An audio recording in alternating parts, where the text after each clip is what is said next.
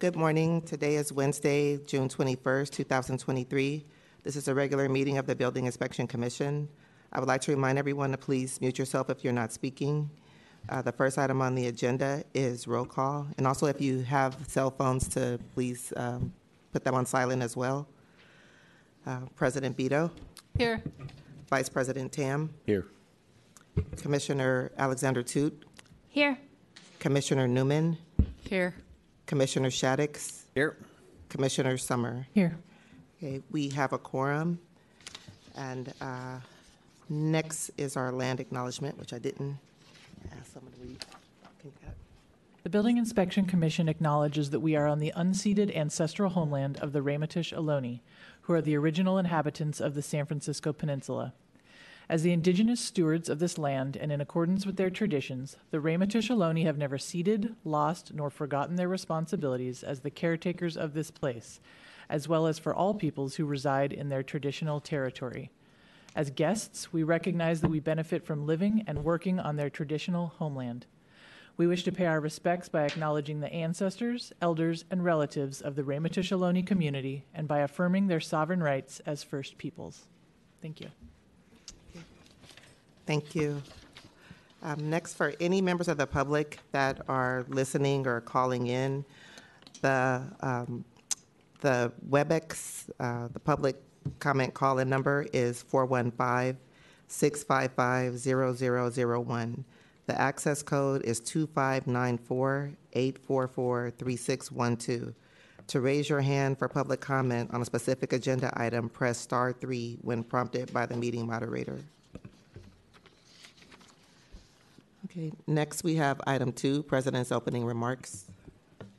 Good morning to my fellow commissioners, leadership at DBI, and the public here. I think we are going to anticipate a lot of general comments, so I want to keep my statements brief, but I just want to state that we're all aware about the state of San Francisco and its economic recovery is in a lot of trouble right now. We've got retailers leaving San Francisco, but I think the recovery for downtown San Francisco is not, moving as swiftly and as smoothly as we had hoped. I do want to commend the Department of Building Inspection for their efforts to try to balance their budgets. And also on our agenda today is towards that effort is looking at our increased fees. I'm also very sympathetic to some of the programs that are going to be affected by this, but some of the things that we have read and seen are hard decisions that have to be made in the coming weeks and months.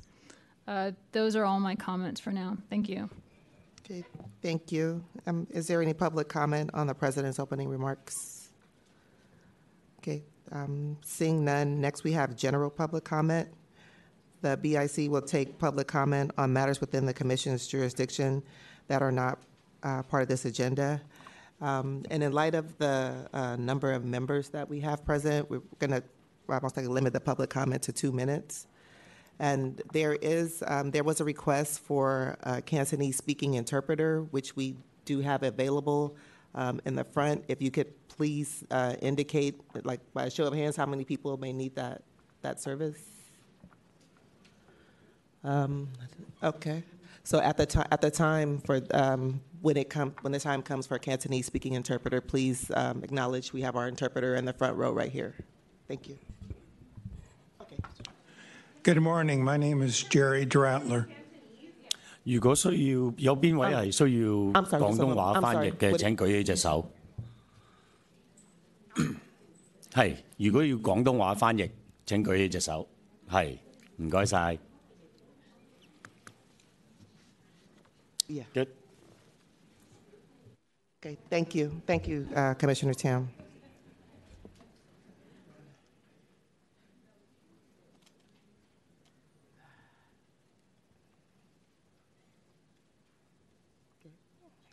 Good morning. My name is Jerry Dratler.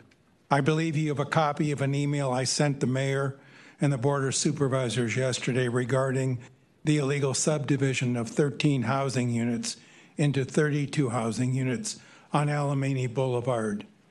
The illegal construction at 320 Alamany Boulevard is similar to the illegal construction at 2867 San Bruno Avenue. Illegal construction on the scale witnessed at both projects is only possible where systemic corruption exists. The city attorney's lawsuit has identified penalties that can be assessed against the property owner. The city attorney's task force issued new NOVs, notices of violation, and planning department notices of enforcement in 2022 for violations that were first identified 14 years ago. This begs the question, why were those NOVs and NOEs improperly closed by planning and DBI? DBI building inspectors did not enforce the building code. Building permits were improperly issued and notices of violation were improperly closed. The sprinkler permits for the 4 buildings issued between 2006 and 2008 were never inspected or finalized by DBI. Why was this life safety issue ignored by DBI? 3 certificates of final completion were improperly issued by DBI Inspector Grant Becker in 2008, and the 4th certificate of final completion was issued by DBI Inspector Mauricio Hernandez in 2022. This nonsense needs to stop, and it's the responsibility of the BIC and DBI management to end it. Thank you.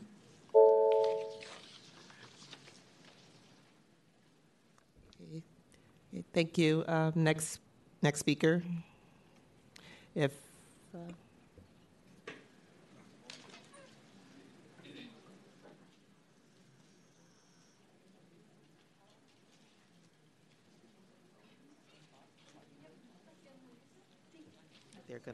they're gonna speak on this.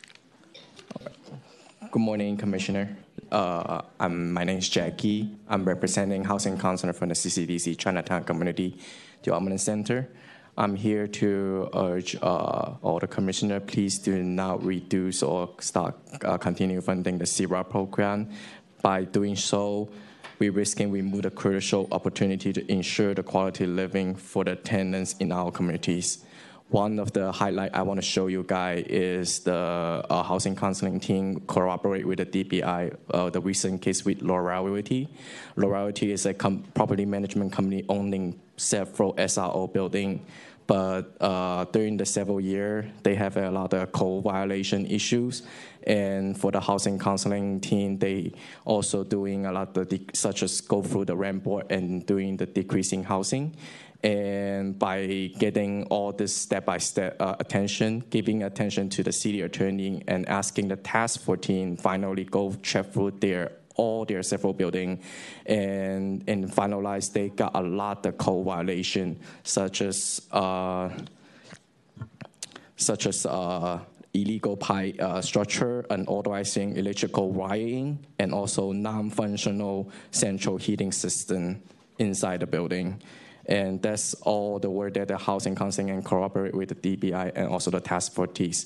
Beyond on that, also after the inspection, the housing counseling also continue follows the code violation and also cooperate with the property management team to ensure repair and restore all the service that all the tenants raising the concerns. So in the conclusion, I'm once again try to urge please do not cut the CERA program and providing a better quality life of the tenants in the community. Thank you.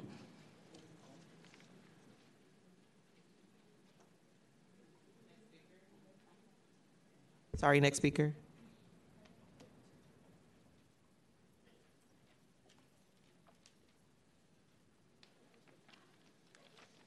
Dạ. 各位早晨，我叫劉艷芬，咁我住喺1449拋華街散房已經差唔多30年，咁我希望各位委員重新考慮有關散房嘅項目，重新撥款。咁我住喺散房2014年嘅有唐人業主咧，就轉咗啲西人業主，就俾咗一間大公司管理。咁剛開始嘅時候咧，入邊冇人識講中文嘅職員幫我哋，就算我哋個房有咩問題都好，同管理公司講咧，佢哋都唔會理我哋。佢哋話唔識中文，所以我哋打311咧打過好多，咁咧就佢哋至少等15分鐘左右，佢哋又去揾一個翻譯俾我哋。咁每次打完311咧，都係不了了之，冇人幫我哋嘅，所以我哋就唔係咁相信啲翻譯啦。咁最近呢10幾年咧，都係一直華協中心幫我哋解決啲問題。咁2年前咧，華協中心嘅職員幫我哋呢個大廈咧，向租務局提交咗減少服務嘅上訴書。咁經過調解之後，樓宇情況係有所好轉啦。咁管理公司就聘請咗一個識講中文嘅聯絡員俾我哋。咁有一次咧就停咗7日嘅電，冇電停咗7日。咁我哋最後都係要華協中心幫我哋解決問題。咁我哋永遠唔會忘記話打電話去管理公司咧，嗰啲對我哋好無禮同唔尊重嗰個待遇啦。咁我希望各位繼續幫我哋嗰啲散房服務。咁喺呢度多謝散房華協中心嘅員工啦。咁即使我哋只係低收入唔識英文嘅散房住客咧，華業中心都盡力去幫我哋爭取住客權益。咁希望各位再三考慮我哋嘅散房撥款。多謝。Good morning, Commissioner. My name is Ian Fan Liu. I live in the SRO building, living in 1449 Powell Street for almost 30 years. I'm here today. I hope the Commissioner can reconsider the SRO project and restore the CR funding. In 2014, our living condition significantly decreased because our building owner has changed from a Chinese-speaking landlord to a large-scale property management company, which is L'Oreal Realty. There is no Chinese-speaking staff in the company at the beginning. Therefore, even if we want to report to the property manager, they won't listen to us, or they will use the language barriers as an excuse to ignore our requests. We try to call 311 to complain about our building repair issues. I need to wait for at least 15 minutes for someone to pick up. As I can only speak in Cantonese, the staff need to look for a translator to hear my issue. However, I had never heard back for any of the response from the department. No one following up my complaint. That's why I don't trust the language line. In the past decade, I had always shot for Chinatown CDC to assist. 2 years ago, the Housing Council helped us, our building, to submit a decrease in housing service in the petition in the rent board. Through the mediation, our living condition has changed by a bit, but the property management even hired the Chinese-speaking translator for our main contact point. However, we still need the CDC to assist us for some repair issue. As a SRO tenants, we are lower income, our infusion is limited. I will never forget the frustration and disrespect I experienced while arising my right to a management company. I'm here today to express my gratitude to all staff at CDC who has support SRO tenant. CCDC always empower us, even as a low-income Chinese monolingual immigrant, and to advocate our tenants' right. I'm kindly request the Commissioner reconsider the SRO resident. Thank you. Okay. Thank you. And I just wanted to make a brief announcement. Our interpreter that's here, can you come up to the front for a moment? I'm just going to make a statement that for public comment that requiring interpretation, even though it's 2 minutes, it's going to be 4 minutes total. So that's for the translation and both. So if you can say that to the, yes. 咁係而家係你俾大家係發表公眾意見啦，咁係每人啦係2分鐘。如果係你需要翻譯嘅話咧，咁係俾嗰個人啊發言嘅人每人4分鐘播嗰個發言同埋翻譯啦。多謝晒。Thank you.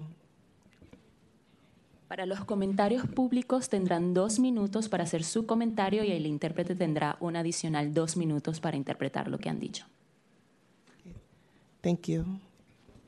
Okay, next member.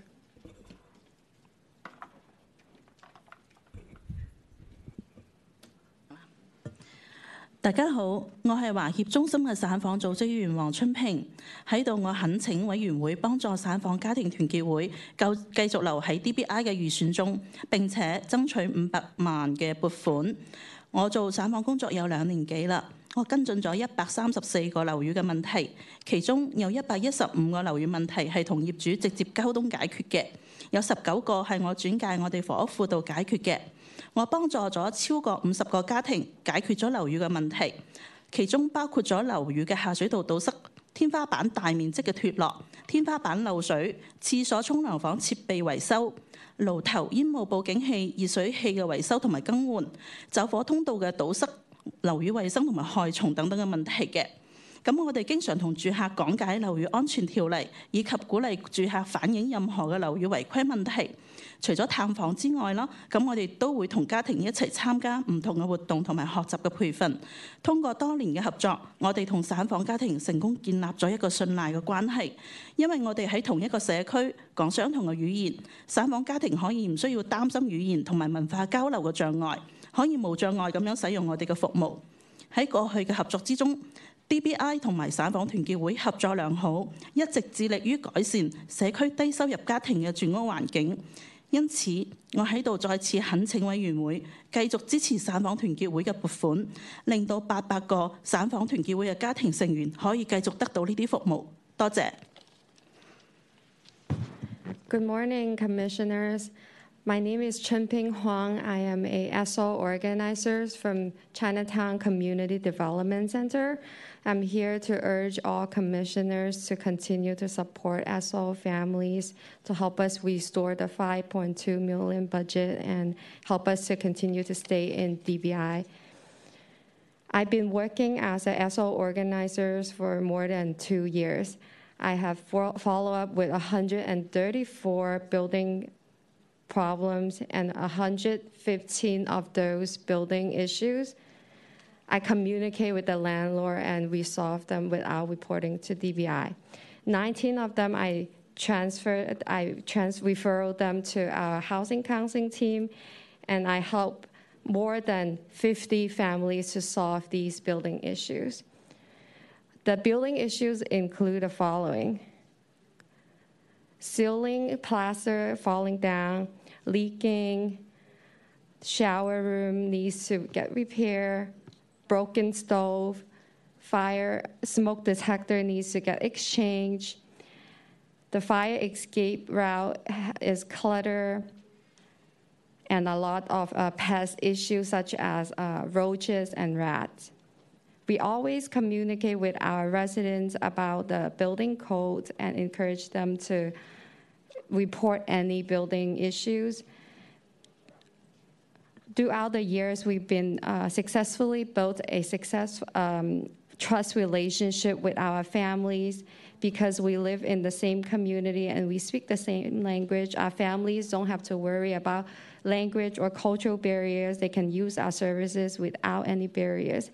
And in our past collaboration, DBI and ESOL families and ESOL organizers work together, and we've been able to serve and improve the living environment for low-income families.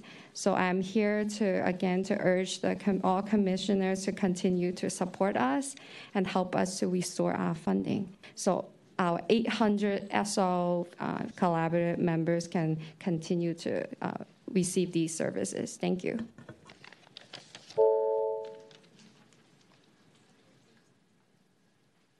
Next speaker.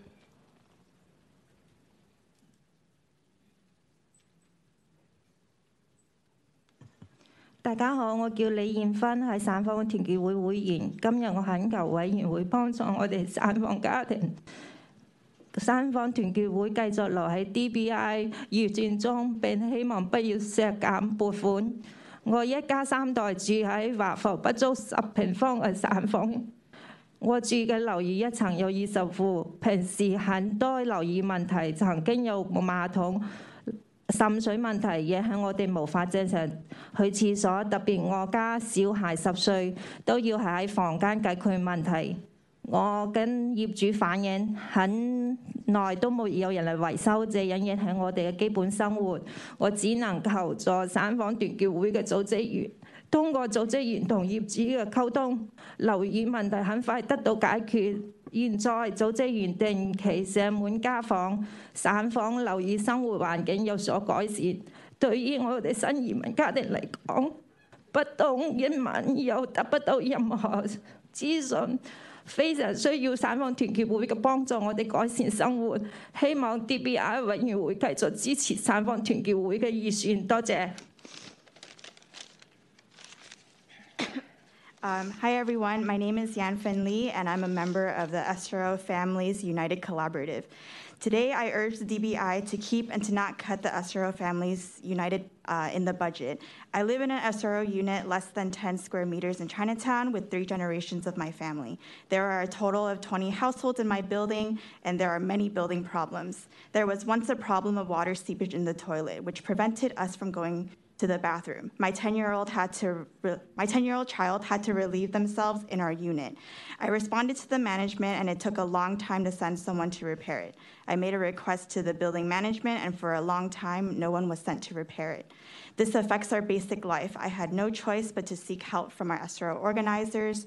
Through the communication between the organizers and the building owner, the building problem was quickly resolved. Now the SROs regularly visit our homes and the living environment of SROs have improved. For new immigrant families who don't know English and don't have any information, they really need the help of SRO Families United Collaborative. I hope the DBI committee will support the SRO Families United Collaborative budget. Thank you.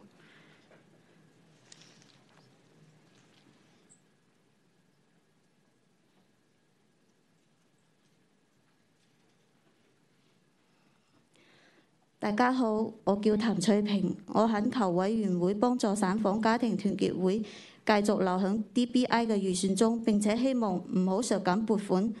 我哋一家3口住響唔到10平方米嘅散訪入邊，我哋共用廁所、沖涼房同埋廚房。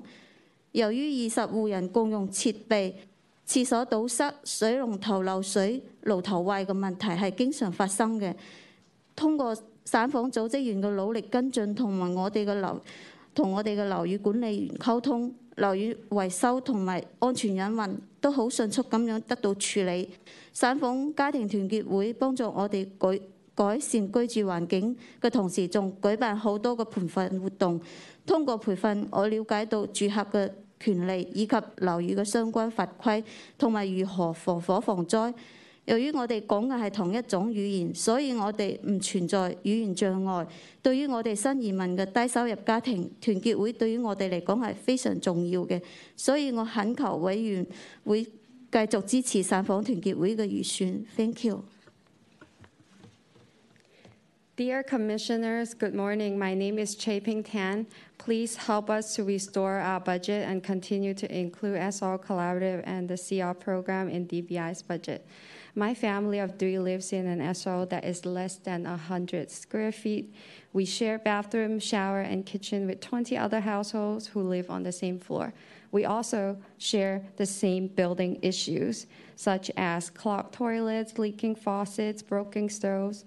Through the help of our SRO organizers who help communicate with the landlord, these building issues and potential safety hazards got fixed quickly. The collaborative has helped us to improve our living conditions, provide educational workshops for us to better understand building codes, and fire prevention workshops and disaster preparedness workshops. Since we speak the same language, there's no language barrier. These services are so important to low-income immigrant families, and I am here to hope you can continue to support our budget request. Thank you.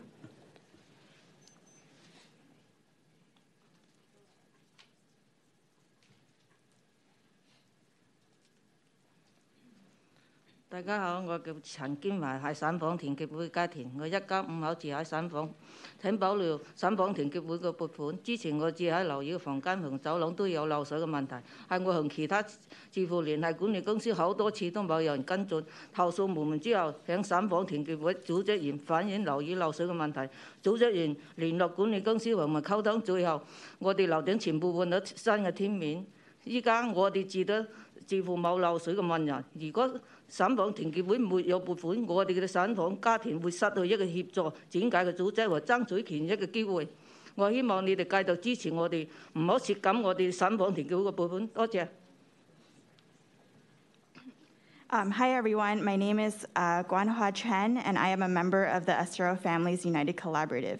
My family of 5 lives in an Estero unit in Chinatown. I'm here to urge you to maintain the funding for Estero Families United Collaborative. In the past, I had experienced issues with water leaks in my room and the hallway. Despite reaching out to the management company many times, there was no response or action taken.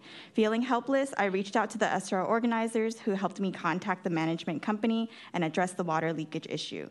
Thanks to their assistance, the landlord finally repaired the roof, and now we no longer have to worry about ceiling leaks. If the funding for Estero Families United Collaborative is cut, our Estero families will lose an important organization that assists us and advocates for our rights. We will also miss out on many opportunities to fight for our rights and improve our living conditions. I hope the Commission will continue to support us and refrain from reducing our funding. Thank you.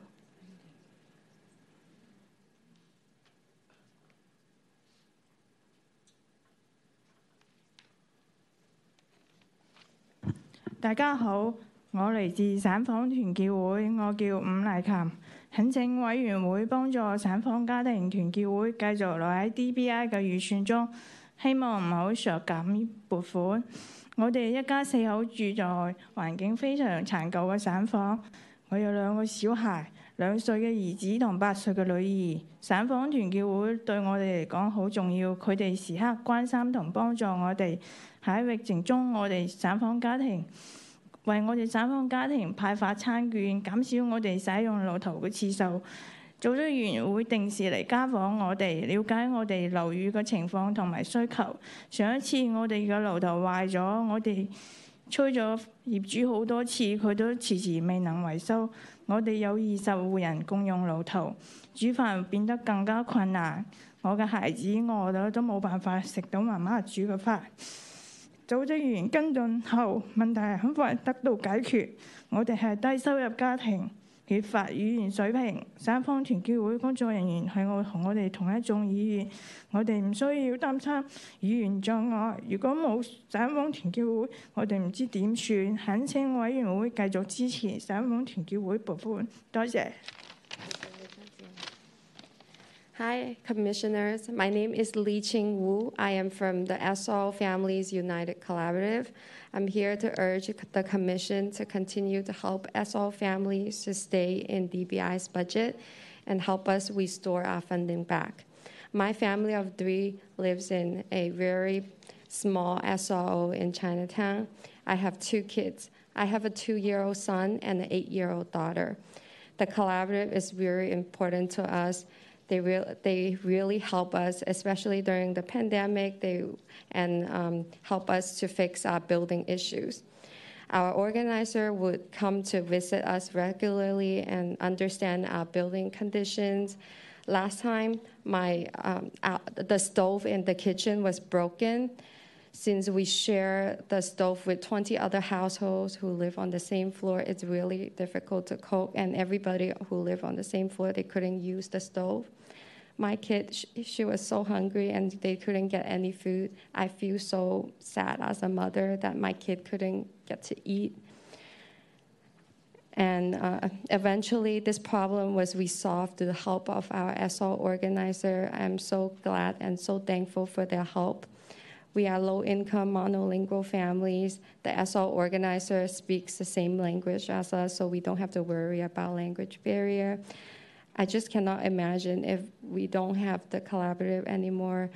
I don't know who to go to when I have these problems. So I'm here to really urge you to continue to let us stay in the DBI's budget and help us restore our funding back. Thank you.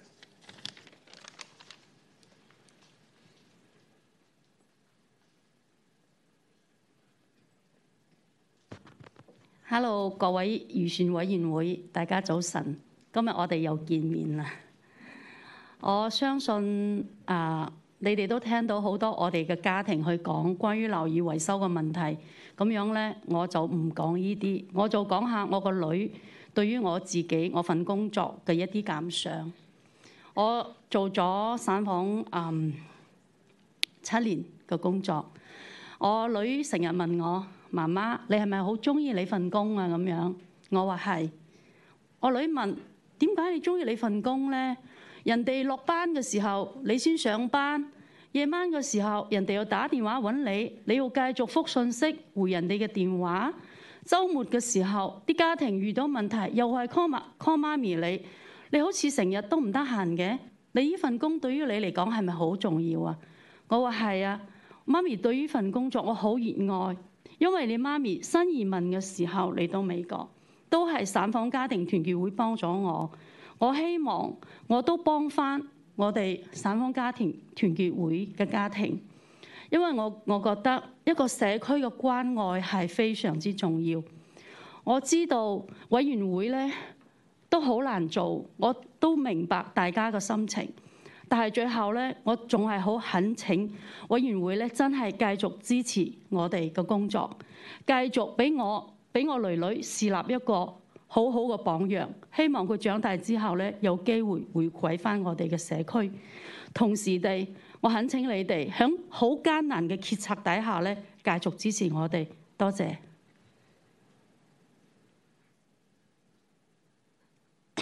Hello, Commissioners. We meet again today. You've heard about our family's experiences, so I won't talk about that. Today, I want to talk about my family and our experiences. My name is Selena, and I am an SRO organizer. My 10-year-old daughter asked me if I like my job, and I said yes. She's asked me why, because I have to wake up earlier than our families. I have to answer their phone calls. I have to support them. It doesn't seem like I'm home very often. I told my daughter, Mom likes this job because when I first immigrated here, I was also a member of the SRO Families Collaborative, and I want to help back. I know how it has been very supportive for me and our upbringing. I know the commissioners, you all work very hard, but I urge you to support us because our livelihoods here in the U.S. have also, we've also suffered a lot. Thank you.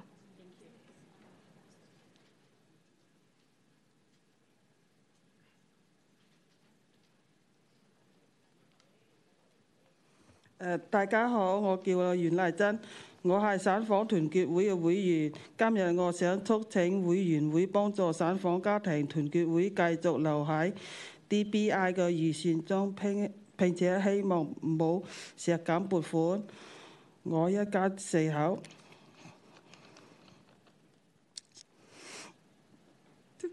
只係話ฝ้塵喎。房間唔到10平方米，小朋友寫字同埋食飯都喺床上。由於個房間大細，衣食住行嘅嘢咧大過擠逼，我哋屋企將嗰啲嘢放喺嗰個通道。通過組織員嘅探訪，我哋才知道走火通道唔可以擺放任何嘢，存在安全隱患。散訪團結會為我哋舉辦防火安全知識。教育我哋盡租客個義務，散訪工作人員風雨無阻嘅為我哋服務。我哋樓宇維修問題通過組織員與業主溝通，好快得以解決。樓宇外展計劃對我哋住喺散訪改善住屋環境非常重要。請委員會冇削減散訪工作和樓宇執法嘅撥款。多謝。Hi, Commissioners. My name is Li Zhenyuan. I am a member of the SRO Families United Collaborative. Today, I'm here to urge the Commission to continue to support us to stay in DBI's budget and help us to stop the budget cut. My family of 4 lives in Chinatown's SRO. We live in a room that is less than 100 square feet. My kid has to do homework and eat on the bed. Because of the limited space, we put our belongings in the hallway. We find out that this is a safety hazard through a home visit of an SRO organizer because we cannot put anything in the fire escape route. It is very dangerous. Due to this, I understand of this very important knowledge. The SRO Families United Collaborative would host fire prevention workshops for us and educate us about our rights and all the important knowledges we need to know. SO organizers would serve us no matter if it's rain or shine, or they would help us to support. They would support us to fix our building problems, to communicating with our landlords, and usually these issues get resolved very quickly. The code enforcement outreach program is very important to everybody who live in SO, especially families. So I'm here to urge the Commission, please help us to fight the budget cut, and so then the COP program to continue to support all the families in Chinatown and all the other neighborhoods. Thank you.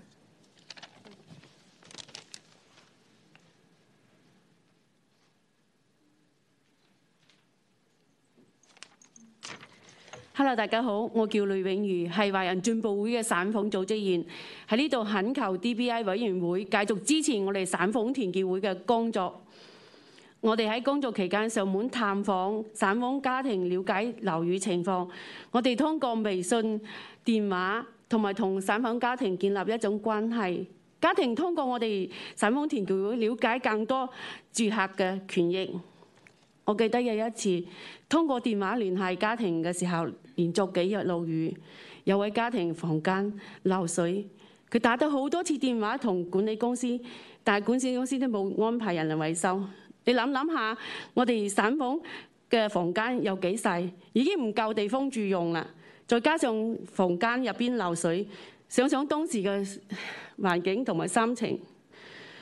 我向家庭要咗管理公司嘅電話，跟進聯繫管理公司，介紹自己係省房團結會嘅組織員，我哋家庭嘅地址、房號、房間漏雨嘅情況同埋影響。管理公司馬上安排人員維修。我哋省房團結會嘅工作對省房家庭非常之重要。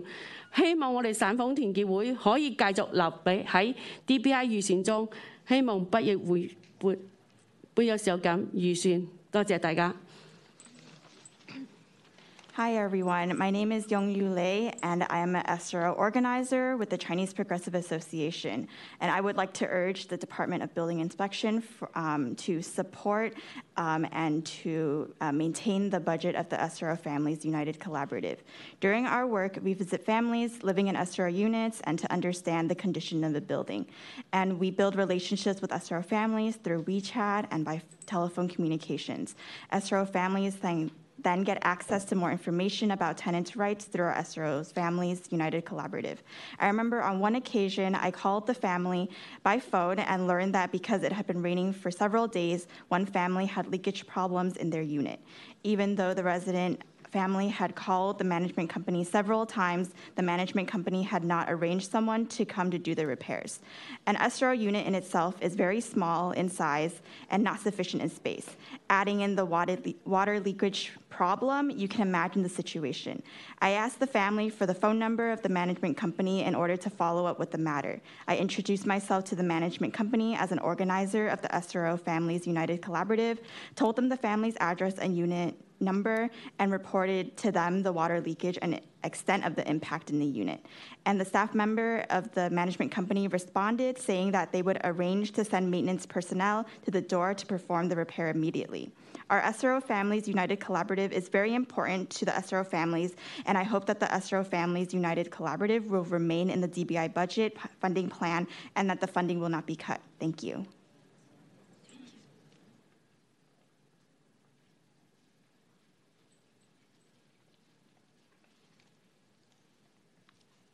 Hello, 大家好，我叫 Jack 張。請委員會幫助省房家庭團結會繼續喺 DBI 個預算入邊，同時唔好削減啲撥款啦。省房家庭係對我哋係非常重要㗎。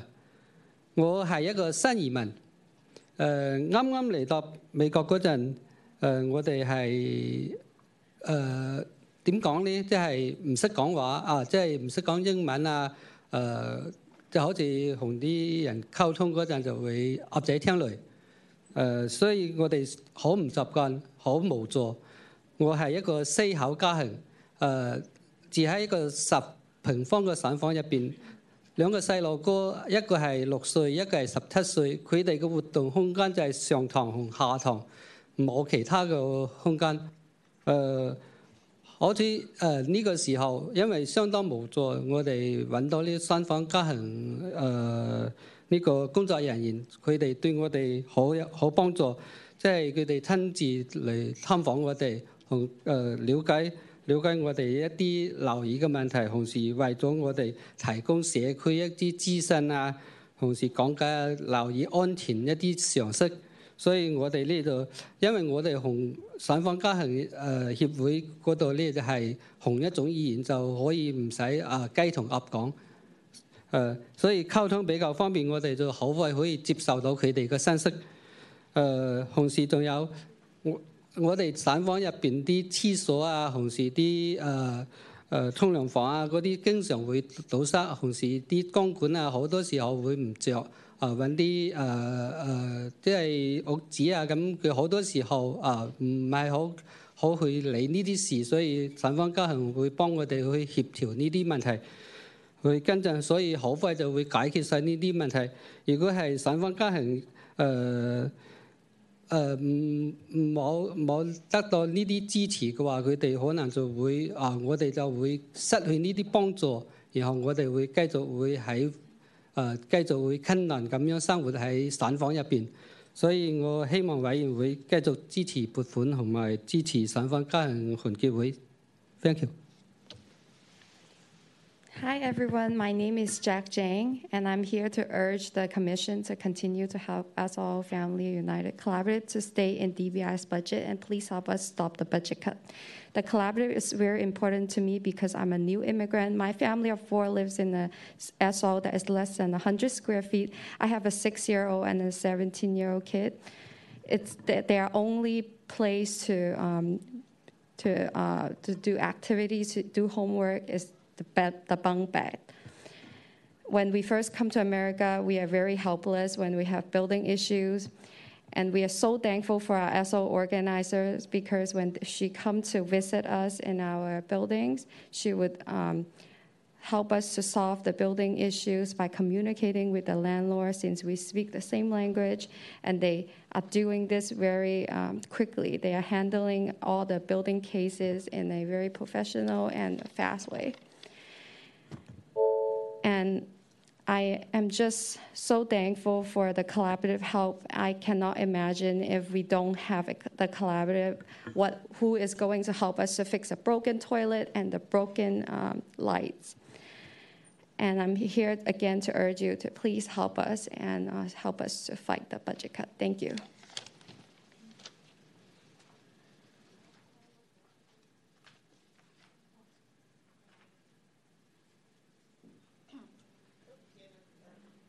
I just want to announce if any of the interpreters that are here, if you'd like to take a break and use our Cantonese speaking interpreter, you're able to do so. Thank you.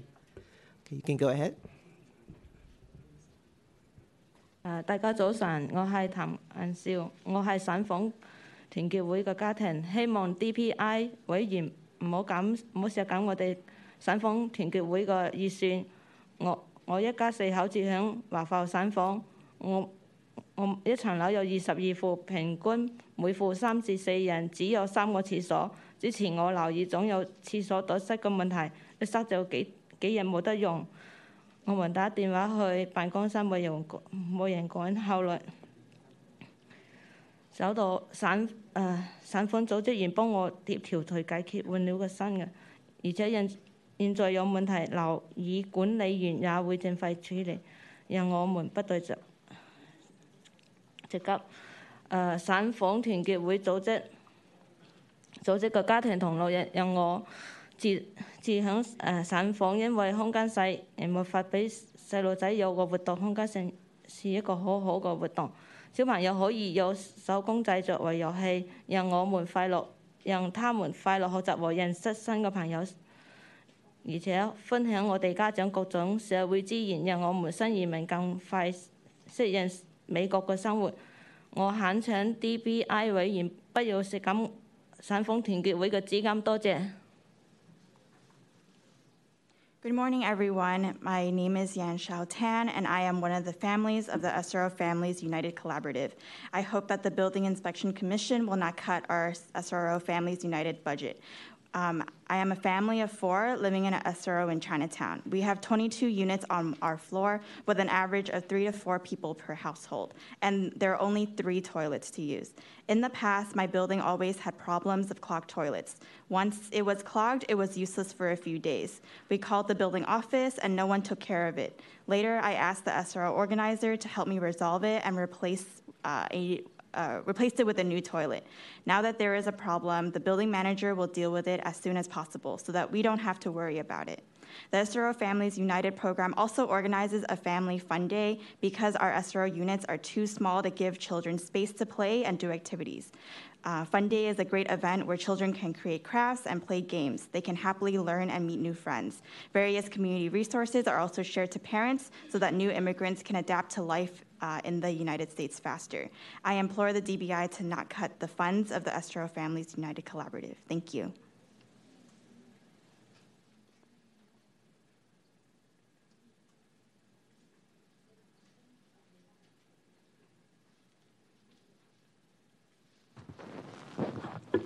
Um, 大家好，我叫方永儀，希望 DBI 委員唔好削減省房團結會個預算。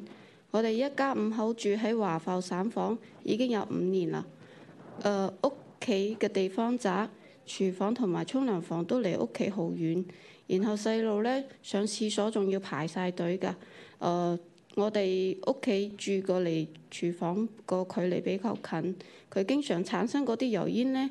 好似導致我啲細路長期的咳係冇停咁，尤其下雨天走廊因為漏水咧，導致個樓面濕晒，屋企嗰啲洗手台啊、水管嗰度又漏水，所以我好驚我啲細路因此滑倒。我曾經多次同房屋經理反映，但都冇收到任何個回覆同埋處理嘅，但我只好聯繫省房組織員。組織員知道咗我哋屋企嘅情況，就同我一齊以書面同物業經理反映嗰個情況，同埋提出咗維修嘅要求。感謝組織員個提供語言服務同埋房屋經理溝通。房屋經理在收到書面通知後，同我哋即刻作出咗跟進同埋維修，等我哋啲省房住戶咧有咗有效嘅服務同埋改善。我希望 DBI 委員不要削減省房團結會嘅預算。沒有省房服務，樓宇執法服務只會令我哋社區更加唔安全、唔穩定。多謝。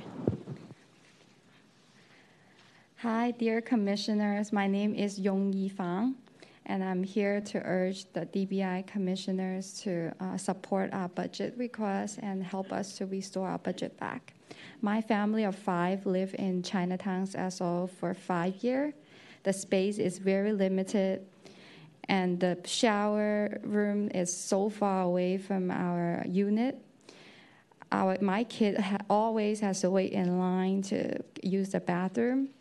And since we are living so close to the kitchen, the kitchen always would have a lot of smoke there, and that's why my kid now has always been coughing, and this is a ongoing health issue that my kid has to suffer. Especially during the rainy days, there's always leaking, and it's so slippery on the hallway, and I'm really worried if my kid would trip because the floor is so slippery. I've been telling my building manager about this issue, and I've been talking to my landlord, but nothing has happened.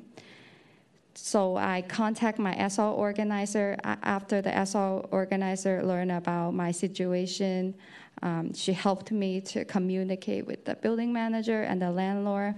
Eventually, the issue got resolved. I am very thankful that the SR organizer was able to provide the language service that we need and able to communicate with the landlord and help us to resolve these building issues. And I think their service is very effective and useful for all SRO households. And I'm here to urge the DBI commissioners to please stand with us to support our budget requests and help us to restore our funding back. Because without these services, without the CR program, our life will be even more unsafe and we will just be living in worse living environment. Thank you.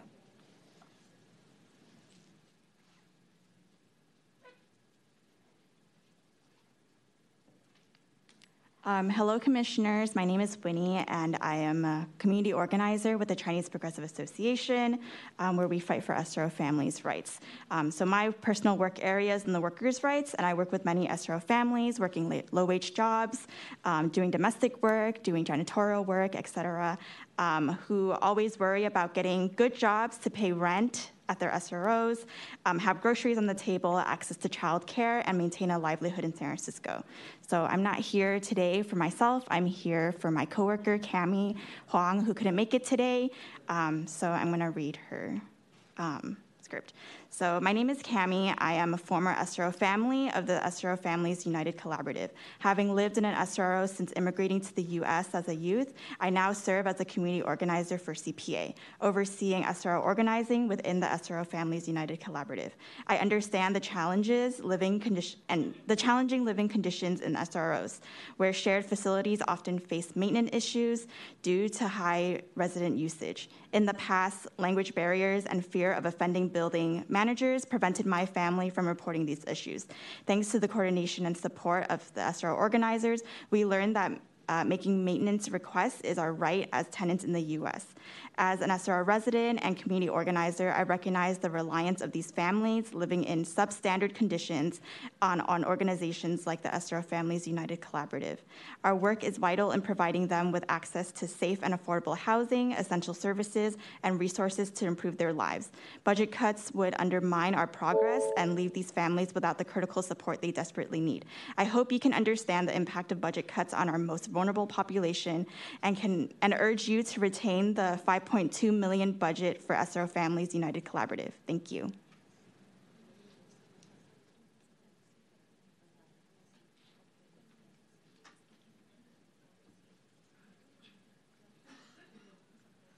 Muy buenos días a todos, comisionados que están ahí poniéndonos atención. Muchas gracias por su tiempo. Y pues estamos acá, estoy acá con el mismo propósito de todos. Hello, good morning, commissioners, and thank you for paying attention to us and for being here. I am here just like with everyone else with the same intention. El propósito de estar acá con ustedes, que si ustedes pueden escucharnos, si dependiera de ustedes, por favor, no nos quiten esa ayuda que es para todos nosotros, los inquilinos. And if you are able to listen to us truly, please do not take away the cuts. Do not allow the cuts of our funding for all of us tenants. Ya que esa ayuda, pues, nosotros que somos inquilinos de bajos recursos, no podemos comprar una casa, pues necesitamos la ayuda de todos, unos a otros. Pues los que tienen su propio hogar quizá no saben lo que es ser un inquilino. And this helps us incredibly. We, particularly tenants of low wage and low wage workers, we need the most help possible. And perhaps those who own homes and are not tenants cannot understand or imagine the gravity of this issue. Y pues yo estoy aquí porque pasé una situación también de este caso, de que si no fuera por esta ayuda, yo ya no tuviera hogar ahorita. Entonces, puedo ver la ayuda, la importancia de esta ayuda, que sí nos beneficia. Y yo les pido, en el nombre de Dios y de todos los que estamos aquí, si de ustedes depende dejar esta ayuda, no saben los beneficios que están haciendo para todos nosotros los inquilinos. Así es que yo les pido, por favor, si de ustedes depende, no nos quiten, no corten esa ayuda. And so I am here because I also have gone through difficult situations in my housing experience. And if it wasn't for the services of programs like this, then I would not have a home right now. So if it's up to you, please listen to every comment in this room. And in God's name, I ask to please do not cut the funding for our programs. Thank you. Eso es todo.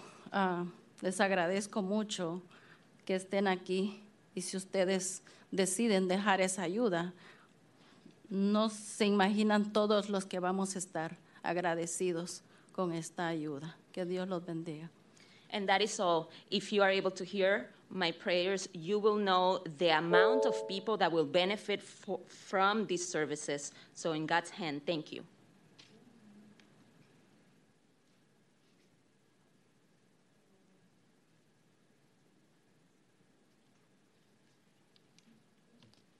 Buenos días, mi nombre es Adriana Arrendón. Good afternoon. My name is Adriana Arrendón. Rendón, perdón. Yo estoy aquí pidiendo que no hagan recortes a estas organizaciones que apoyan a la comunidad. I am here to ask for you to please do not cut any of the programs that allow organizations to help the community. Estos recortes impactarían mucho a nuestra comunidad, ya que somos los más vulnerables para tener estas viviendas. These cuts will negatively impact our communities who are the most vulnerable when accessing housing. Años atrás, yo no sabía mis derechos como inquilina. Yo no conocía este tipo de organizaciones. Yo fui desalojada.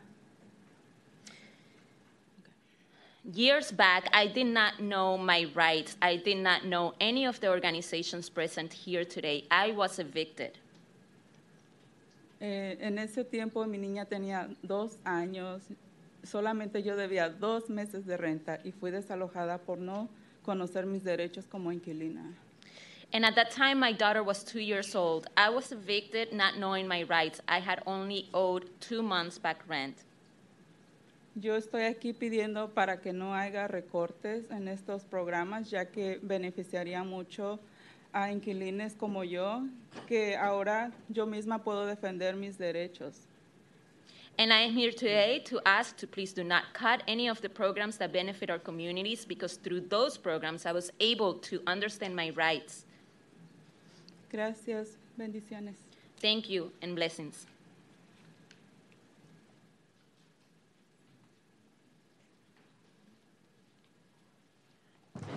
Good afternoon, Commissioners. My name is Maria Jandres. I've been an organizer for tenants' rights. I am a tenant in the Tenderloin. I'm a small business owner.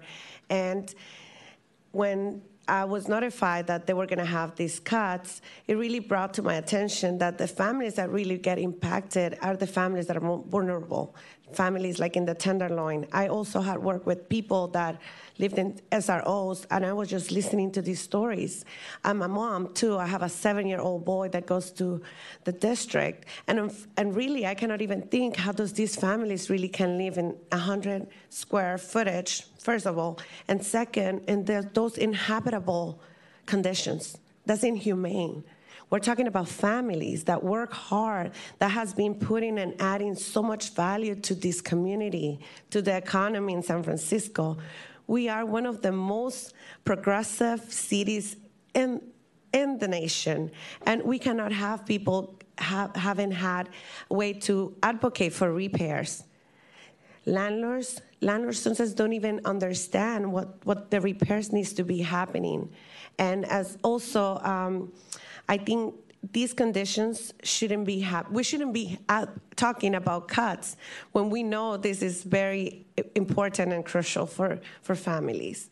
I really exhort you to advocate for these families. This is real. I was just continue listening to these stories, and it just brings me back to we have to have organizers that advocate for tenants. Tenants' rights are so important, as well as landlords.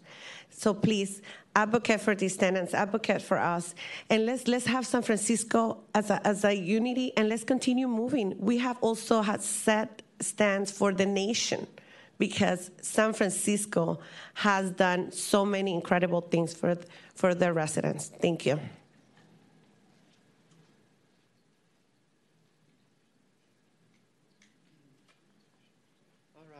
Good morning, powerful commissioners. My name is Audrey Martinez. I'm here representing Housing Rights Committee of San Francisco and the tenants that we assist to. I'm a bilingual speaker, English and Spanish, and I have noticed and witnessed the mental issues that come with after habitable issues for tenants, because affects our mental state of mind and conditions. I want to also mention that putting the money back to the code enforcement operations program will enforce the job that we do, and also will keep us accountable for our services. I myself have had habitable issues in the past, and if we lose those foundings, the working class will be waiting longer to have these issues taken care of. Habitable issues become mental issues. So if you allow us to keep our founds, we won't have more homeless people due to habitable issues as well. Raise fees if you need to. Thank you.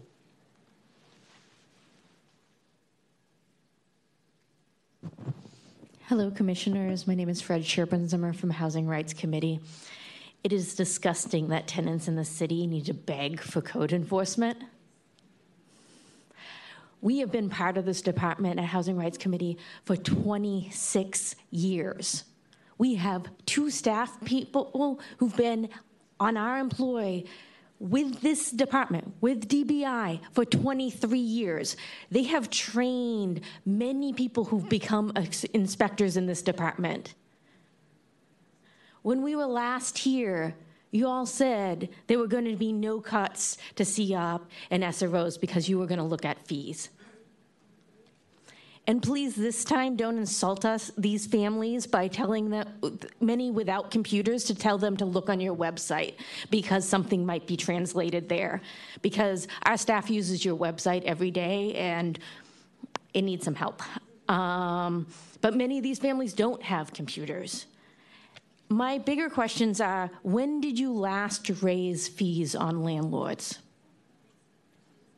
This is an enterprise department. And when a horrid landlord who refuses to fix things ends up going to a hearing, because we work jointly with one of your DBI inspectors, why do you only charge them for the time of your inspectors, not for the hundreds of hours that we put in your employ? These programs could be paid for by fees. Your department cut fees on developers in 2015. And if honestly you have less need to inspect new construction, why don't you cut that side of the department? Because there is an increased need for code enforcement, both of your own DBI inspectors and our services, because your department cannot handle 20,000 more cases, because collectively, that's what these agencies deal with every year. And you don't have the staff to handle the cases we handle in Spanish or Cantonese or Filipino or many of the other languages we handle here. Frankly, we save you money. If you could wrap up your comments. Thank you. Thank you very much, and look at the real things you need to do to protect these needed services.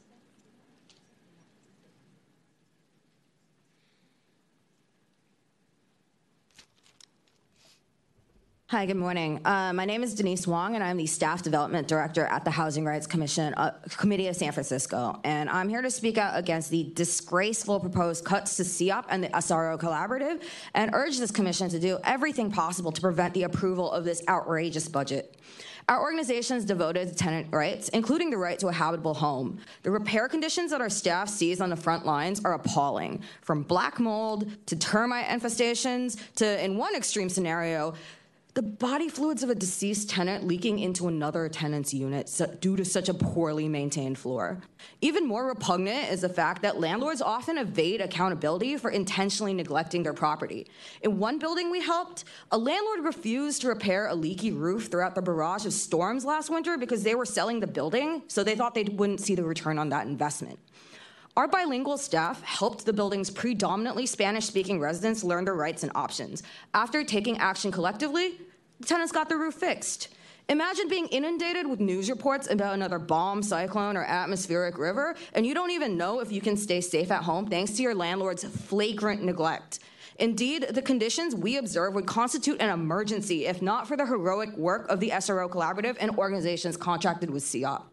DBI hasn't raised landlord fees since 2006. It is dangerous and irresponsible to cut these vital programs without ensuring landlords and developers pay their share of the bill to ensure safe buildings. Please preserve the budget for CEOP and the SRO Collaborative for the upcoming fiscal year. Thank you.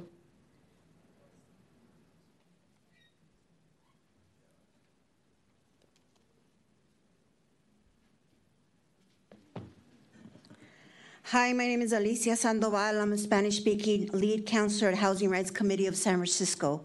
I live and I was born and raised in the Mission District. CEOP and SRO Collaboratives programs are important. Do not cut funds to these programs. Raise the fees on landlords. Landlords refuse to make repairs and put tenants' lives at risk. I've been with Housing Rights for the last 7 years. I hear what tenants tell us on the phone. How they have to live in roach-infested units with rats, with molds, unhabitable conditions. Landlords telling them, if you don't like it, get out. Dealing with harassment, especially during the pandemic, due to living in horrid conditions. Tenants feel helpless.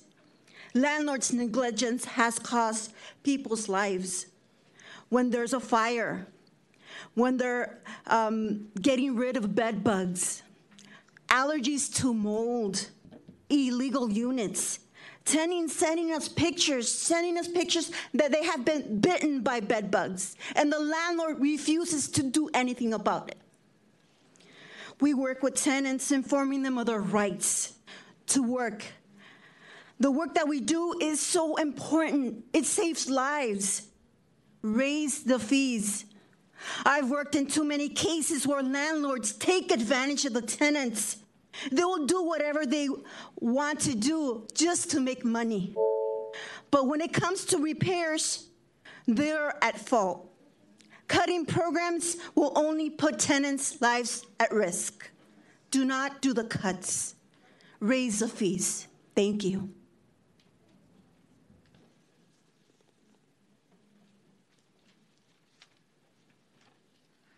Good morning. My name is Becky Hom. I am the Contracts and Services Director at Causa Justa Just Cause. I, like everyone else here, is telling you that we need to keep these programs, the CEOP program and the SRO Collaboratives, because it's not just getting rid of programs, but it's actually, that would be getting rid of what we talked about here, the safety and habitability of thousands of tenants, their units, when we talk about the 20,000 people that call us each year, that's not just 20,000 people, that's more, because people have, as you heard, their kids living in their units. There's whole families that are living together. And we know that, yeah, these cuts, they will cut dignified housing for people. People come to us, we outreach to them, we speak to folks about the importance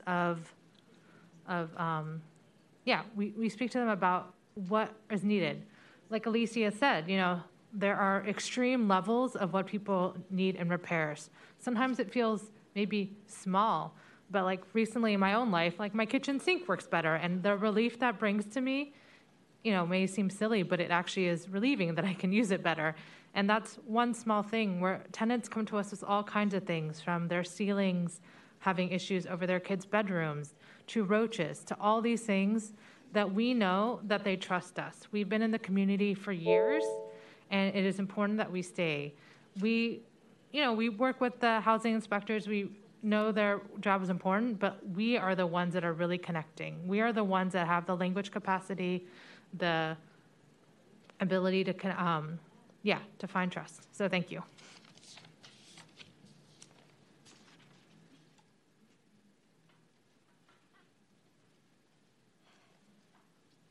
Buenas tardes, mi nombre es María Toriche y vivo en el Distrito 5, trabajo en Causa Justa. Le urjo a que financien el programa de alcance de cumplimiento del código y los programas de ocupación de habitación individual. Hi, my name is Maria Toriche. I live in District 5 and I work at Causa Justa Just Cause. I urge you to continue financing the CEOP and SRO programs. Me aseguro de que los inquilinos conozcan sus derechos y conozcan cómo solicitar reparaciones. El apoyo que brindamos a los inquilines es suficiente para garantizar que se cumplan las reparaciones, pero también nos aseguramos de que los inquilinos reciban el apoyo de los inspectores de vivienda. I make sure that tenants know their rights and know how to request repairs. Often the support that we provide for tenants is enough to make sure that these repairs are completed, but we also make sure that tenants receive support from housing inspectors. Financien el programa de alcance para el cumplimiento del código y los programas de ocupación de habitación individual. Please continue funding the CEOP and SRO programs. El presupuesto propuesto para el alcalde es el ataque a los habitantes de San Francisco, de clase trabajadora y de bajos ingresos. Recortes en la aplicación de códigos, cuidado de niños, de alimentos, bancos de alimentos, viviendas para familias y jóvenes. The proposed budget cuts are an attack on San Franciscans of working class and low income. The cuts would just also mean cuts to childcare, food banks, housing for young families. Los trabajadores de San Francisco merecen viviendas seguras y asequibles, seguridad alimenticia y cuidado de educación para nuestros niños. El presupuesto de la alcaldesa lleva a nuestra ciudad en la dirección equivocada.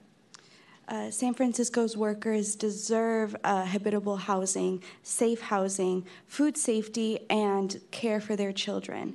The mayor's proposed budget is taking the city in the wrong direction.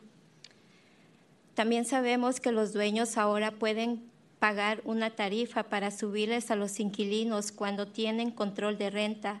¿A dónde está la ayuda a nuestra comunidad? We also know that landlords can now increase fees to raise tenants' rents when they have rent-controlled apartments. Where is the help for our community? La alcaldesa está reduciendo los impuestos para las grandes empresas. La alcaldesa está reduciendo los impuestos para las grandes empresas, reduciendo los fondos para el cuidado de niños, las familias que luchan por llegar al fin de mes. Esto es inaceptable. The mayor is reducing taxes for large businesses, reducing the city's budget for childcare and for families that are struggling to make ends meet. This is unacceptable. Estos programas son importantes. Si tienen que aumentar las tarifas para financiar la aplicación del código, deberían hacerlo. El DBI no ha aumentado las tarifas de los propietarios desde el 2006. El DBI no le cobra a los malos propietarios el costo total. Redujeron las tarifas para los desarrolladores en 2015. These programs are important. If you have to raise fees to fund code enforcement, you should. DBI has not raised landlord fees since 2006, and DBI doesn't charge bad landlords at full cost. They lowered the fees for developers in 2015. Gracias. Thank you.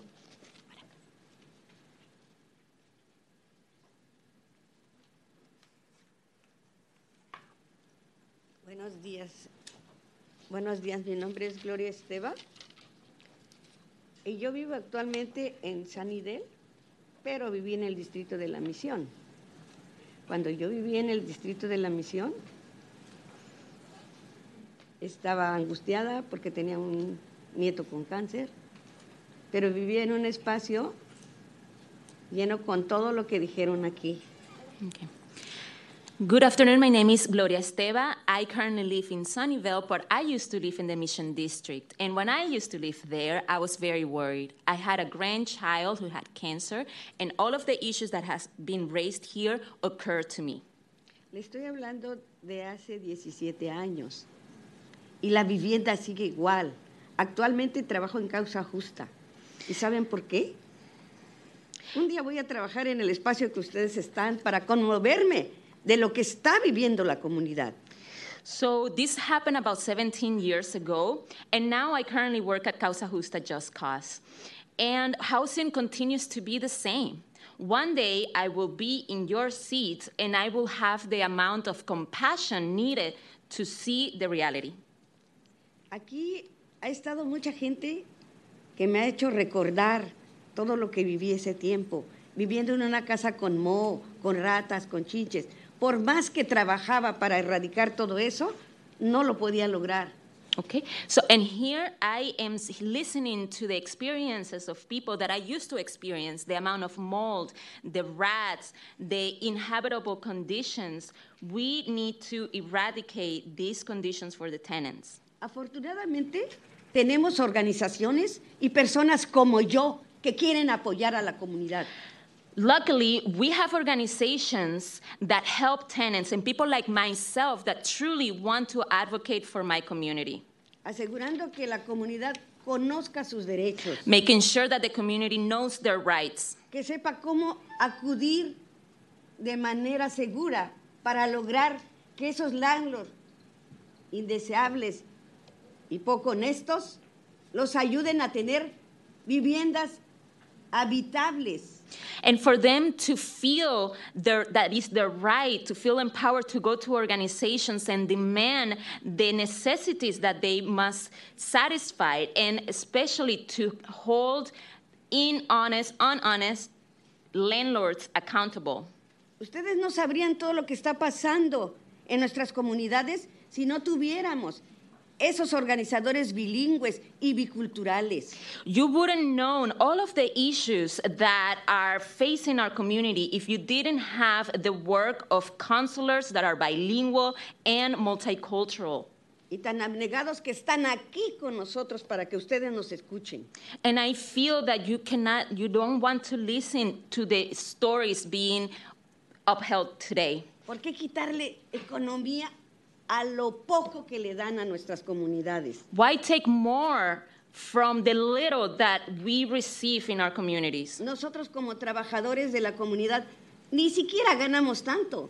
Us as workers and working class people in our community, we do not make much. Pero lo que nos duele es ver que nuestra comunidad es de la manera en que está viviendo. But what hurts most is seeing the inhabitable conditions that our communities faces. Apelo a su humanidad, a sus almas, si todavía vibran. And I talk to your humanity. I talk to your soul, and I hope that your soul is still vibrating. Que ayuden a la comunidad trabajadora que produce la riqueza en San Francisco. Por eso estamos viviendo mejor todos. And please help those who run the economy of San Francisco, because of us, we are rich. Ayuden a que esos niños un día vivan en hogares asequibles, you can wrap up your hogares comments. que les Thank ayuden you. a triunfar. And please help the children to live in homes that allow them to thrive. Thank you. Y que no mueran como mi nieto, porque murió. And por for my todas esas child, condiciones. and for them not to die the way that my grandchild died because of the conditions that we had to live in. Thank you. Gracias.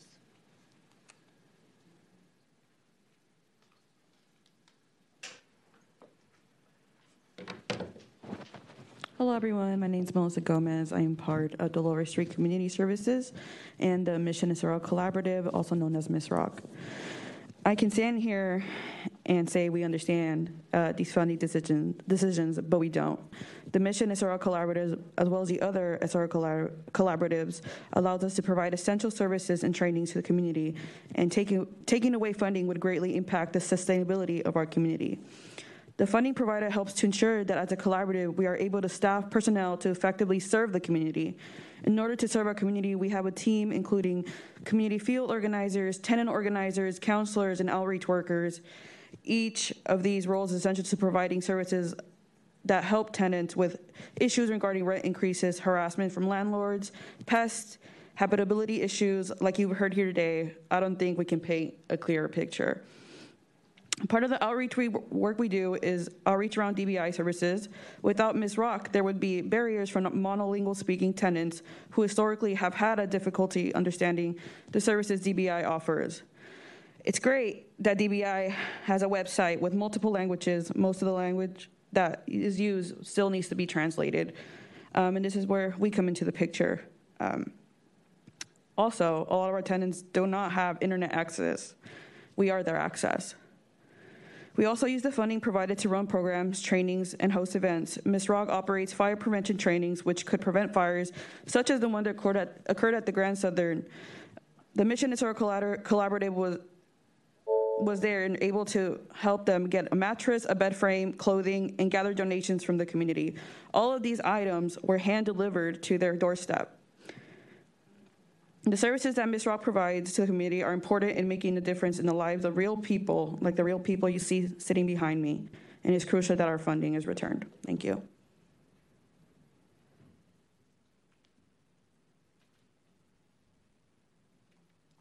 Good morning, Commissioners. My name is Juan Alejandro Garcia. I'm with the SRO Families United Collaborative. As you've seen, we're pretty saddened with the level of cooperation from members of this body that has refused or ignored our invitation to visit some of these SROs earlier this year, as well as from the department that chose to eliminate a cost-saving program without a single meeting. The CEOP and SRO collaboratives should have been included in some of those meetings and conversations, and we would have found solutions together as the cooperative partners we have been for decades. How valuable is this program, you may ask? Well, according to the director, quote, especially during the pandemic and during COVID, when they had greater lines of connectivity with those communities, when asked by the last week at the BOS Budget Committee hearing.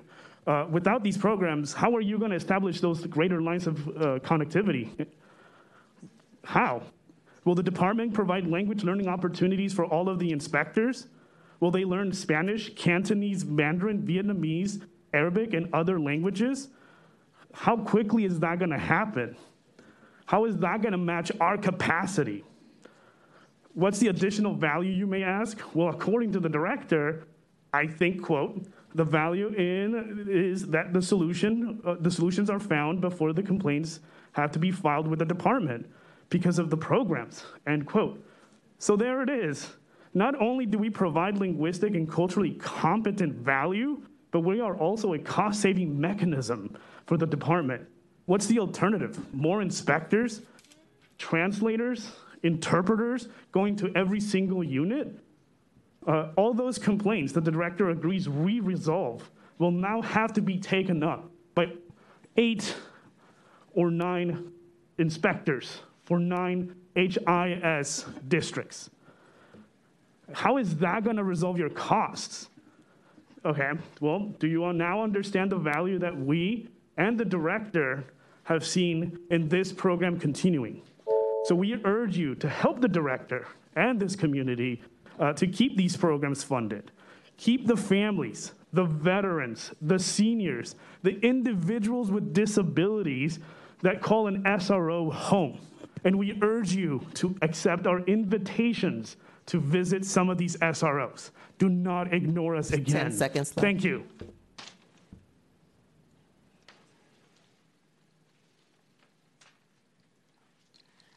Good morning, Commissioners. My name is Peter Rauch, and I'm a peer counselor at the Central City SRO Collaborative.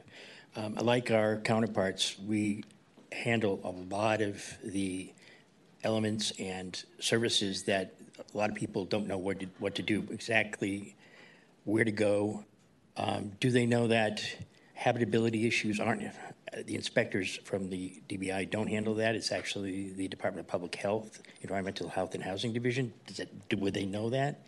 Where would they go if their services weren't available? Especially now that the pandemic is coming to a close, we're going to have a lot more issues to deal with. The city's already in enough trouble with the homeless, and we won't want to have more people added to that equation. I personally was a client, had a habitability issue, and if it weren't for the collaborative, I would be out in the street probably, or not living in the city any longer. So I take this matter very seriously and really to heart, because I don't want to see anybody else have to go through what I went through. And without these services, which are both public and private SROs as well, they'll have nowhere to go. I urge you to consider the funding and how important it is for the services that are going to be really in need going forward. Thank you.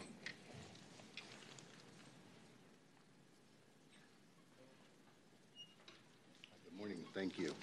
My name is Gregory Johnson. I'm with CCSROC, the collaborative, also known as Tenderloin Housing Clinic.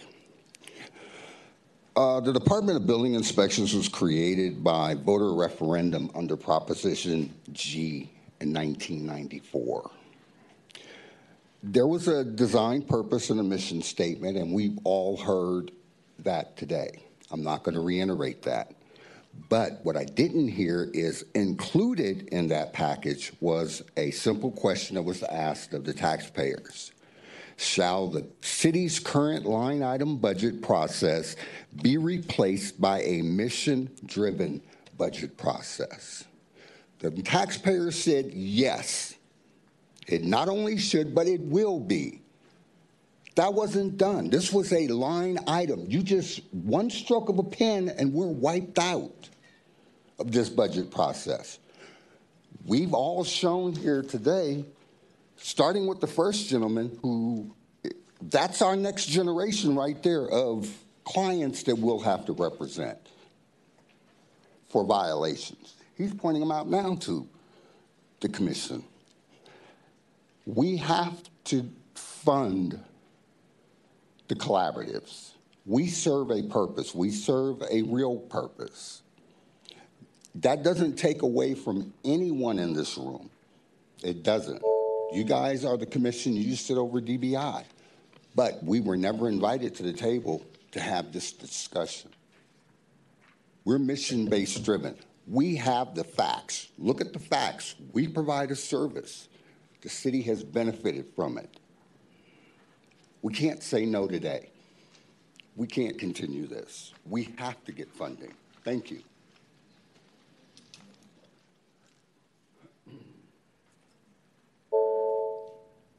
Hello, my name is Susie Melkonian, and I'm a volunteer housing counselor at Central City SRO Collaborative. And I'm here today to tell you how important it is for the Central City in the community of the Tenderloin. We offer services to people that are not aware of their rights, and we inform them and we help them. They bring us information and we view it and we send them to the right services to help them. And we're afraid that if you stop our services, then these people are going to have nowhere to go. And I'm also a tenant in an SRO, and I know how important it is for me to explain to some of the tenants certain things that are going on. They don't understand them at all. And there's nobody for them to help them because the people that are assigned by the owners of the building, they don't help. They get paid and they don't help. And Central City offers a service to the community that is very useful, so I'm asking you to please consider keeping us in the budget. Thank you. Madam Secretary, can we take a 5-minute break? Okay. Yes, we'll take a 5-minute break and return at 11:10 a.m.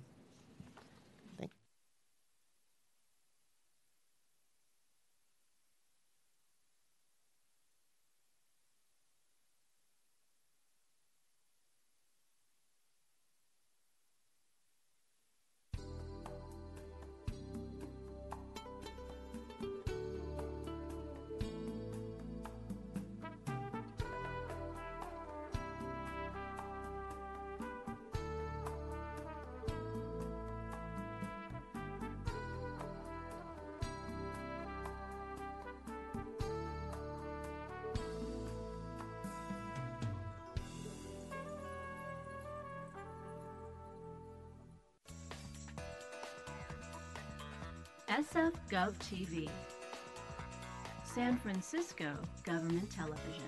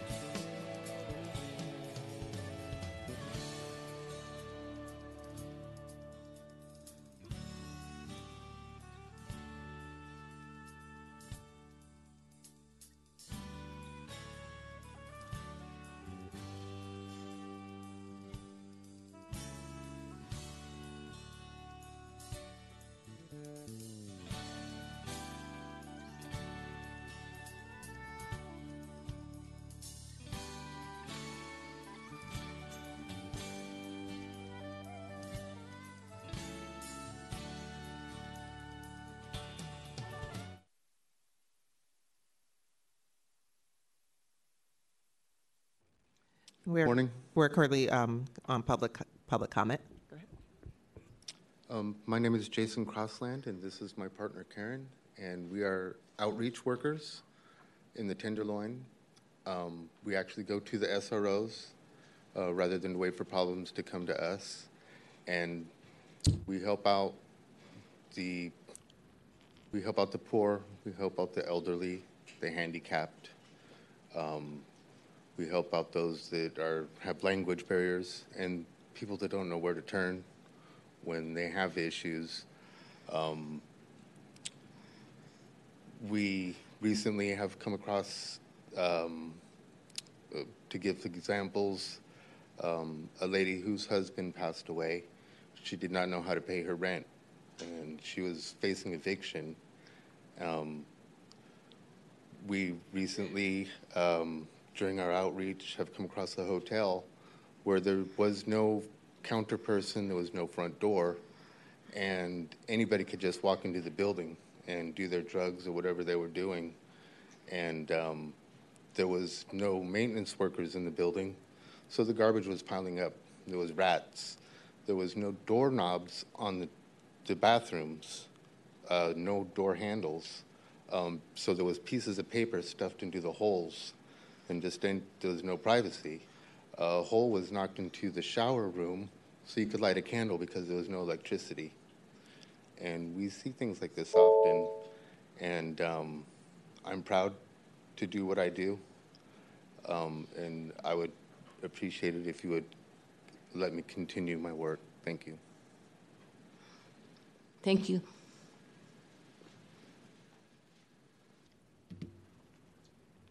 Good morning, Commissioners. My name is Kathy Vaughn. I am a peer counselor with Central City Collaborative.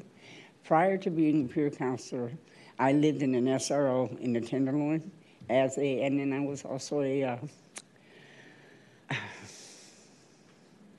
forgot what it was, but I'm sorry.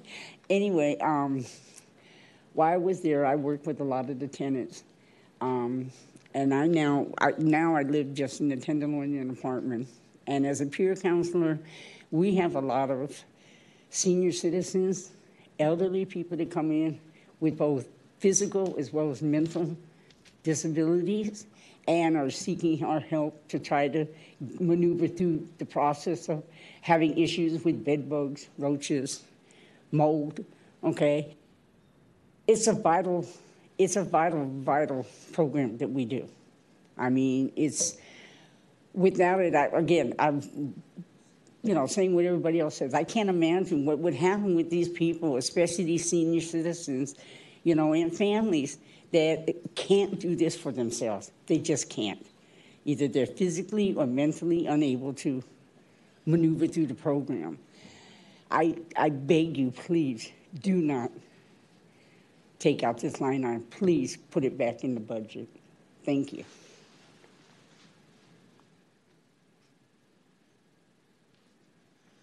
Good morning, Commissioners. My name is Pratibha Thek, and I know some of you who have come by Tenderloin Housing Clinic to our Central City SRO Collaborative for a walkthrough.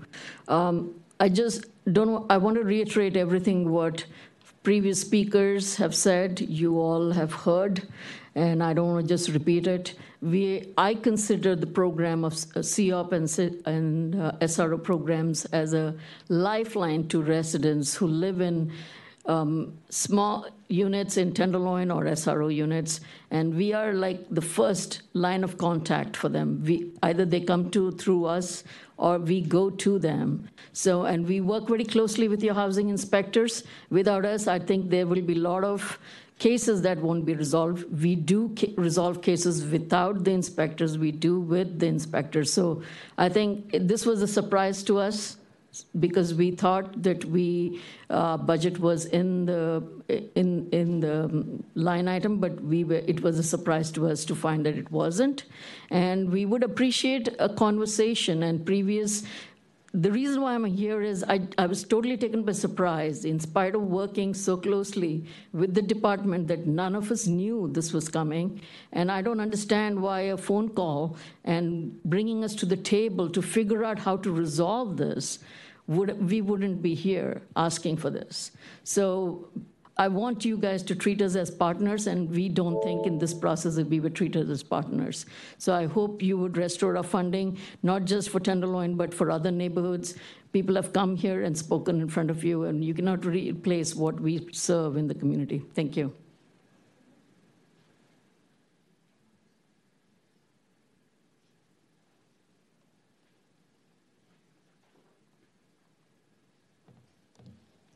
Hi, everyone. Good morning. I would like to speak in Spanish. Buenos días, comisionados. Mi nombre es Catalina Ramos. Soy un líder comunitario de CEOP en Tenderloin Housing Clinic. Good morning, commissioners. My name is Catalina Ramos. I'm a community leader for the CEOP and Tenderloin Housing Clinic program. Quiero expresarles que gracias a los talleres, entrenamientos y apoyo que ofrecen los programas, yo he podido aprender y mejorar mi educación. I would like to express my gratitude that thanks to the workshops of tenants' rights and other activities in the program, I have been able to learn and improve my education. A la misma vez, tener la oportunidad de tener un trabajo para apoyar a mis hijos y familia. At the same time, I have the opportunity to have an income to support my family. Como madre de familia de 5, quiero pedirles que no corten los fondos de los programas que las familias como yo necesitamos para mejorar la calidad de vida y educación. As a mother of 5 children, I'm here to request your support to please do not cut our funding. Our families, the most vulnerable families, need these kind of services to improve their life quality. Thank you for your attention. Thank you. Good morning, commissioners. I'm Gloria. I'm the program manager for the CEOP and Tenderloin Housing Clinic program. I'm here on behalf of the Tenderloin community and other neighborhoods. Our work is essential for the city, and we're doing the heavy lift. We constantly have workshops, we have events, we have that contact with the community. Even when there are inspections, tenants want us to be part of it, to translate, to explain how is the process. It's not easy for everybody just to go online and file a complaint with the DVI department. People get lost in the process. So please, I'm here requesting your support and for DVI to allow us to be the bridge, to bring the city organization closer to the community. Thank you.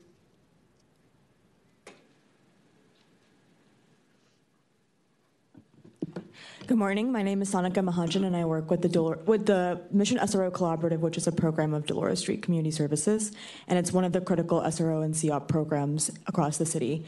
All our programs have been doing this collective work since 1991, and we continue to be present and active at the most important junctures for our SRO families and individuals.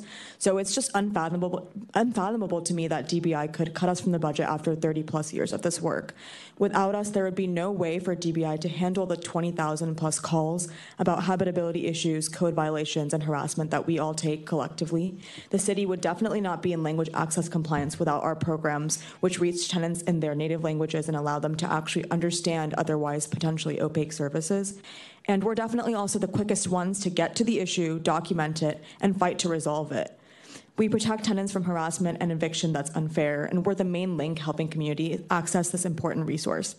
So I want to focus on a specific recent incident. Just a couple months ago, there was a fire in the Grand Southern Hotel in the Mission that affected a family with 3 young children, all under the age of 13. Our organizers at the Mission SRO Collaborative were the ones to do everything necessary in following up for this family.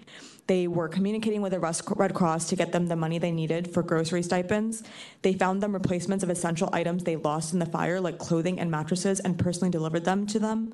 And they communicated all of their rights and supported them in getting the children to school with the clothing and materials they needed even after the fire. Beyond that, we're the ones doing fire prevention services and trainings, allowing folks to understand safety in their building, something that building managers and DBI couldn't do without us. We've spent months discussing with DBI the other possible workarounds, including raising fees on landlords that haven't been raised since 2006 despite huge rent increases. And why not also increase developer fees? We, the community, immigrant tenants and families whose presence built the city should not have to pay in spades for these cuts. So please say yes to fully restoring the cuts to SRO collaborative programs and CEOP to keep our crucial programs in service. Thank you.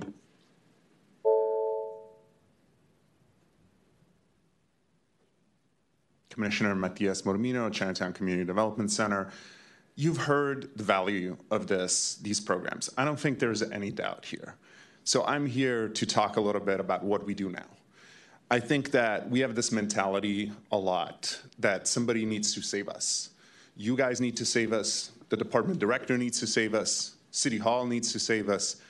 That doesn't work. We need to all work together. So I would recommend that we leave this meeting with a commitment that a few of you on the BIC, the director, some of us in the community, go and talk to the mayor's budget director and to the budget chair, and we fix this year and going forward. The director was very kind in his word, talking about the value of these programs at the budget committee. I don't think he's insincere. So I think that what we need to do now is create a roadmap to keep these valuable programs in DBI, and we can only do it together. This is not an us against you. This is not a department against mayor's office. This is not a staff at DBI versus staff at CEOP and SRO Collaborative.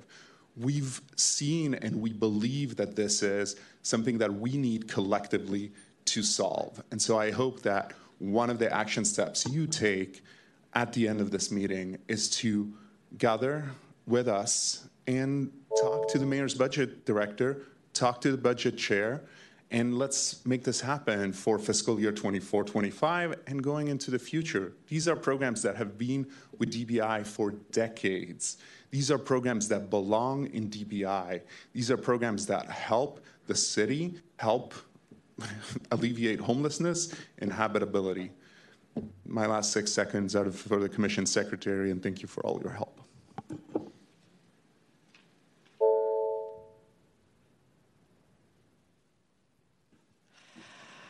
Good afternoon. My name is Susan Marsh, and today I'm speaking from my perspective as someone who lived in a private SRO for many years and who also volunteered in those SROs, and I'm very familiar with the conditions. Conditions are terrible, and without programs to keep an eye on those conditions, they would be even worse. I can assure you that SRO landlords do not make repairs unless they feel forced to do so. Also, my experience living in SROs goes back before a lawsuit that put an end to the practice of musical rooms, which is the practice of making tenants change rooms every 30 days in order to prevent them from acquiring any tenant's rights. Those would be the order of the day, and without the collaboratives, they will become the order of the day again, as will lockouts, which as situation is now, still occur. I urge you, therefore, to fully restore funding for both the collaboratives and CEOP. Thank you.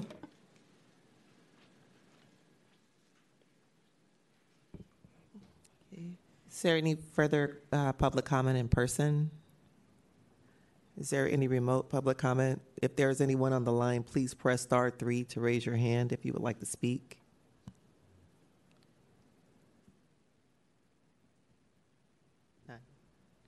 Okay, there are no hands raised, so that's general public comment is closed. Okay, we are now on to item 4, nomination subcommittee. 4A, update from the nomination subcommittee. Commissioner Tam. Actually, before we get into that, I just wanted to leave here with all those comments. I commend all of you for coming up to speak. We do hear you. I believe all my commissioners here, fellow commissioners, and the department hears you. This is a program that, I firmly believe DBI has been proud of for a long time. So I just wanted to relay that to you guys, that this isn't something that we anticipated here. So thank you all for coming up and speaking.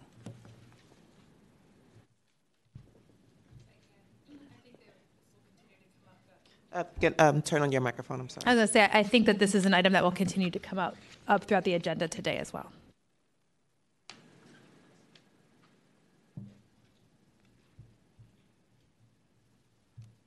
Are we on item number 4 now? Yes, if there's no other commissioner comments. Yes. So this is actually called 4A and B together. 4A is update from the nomination subcommittee. 4B is discussion and possible action to appoint a member to the Code Advisory Committee, term to expire August 10th, 2025. The member seeking appointment is Deepak Patankar for a person qualified in the area of historical preservation. Thank you.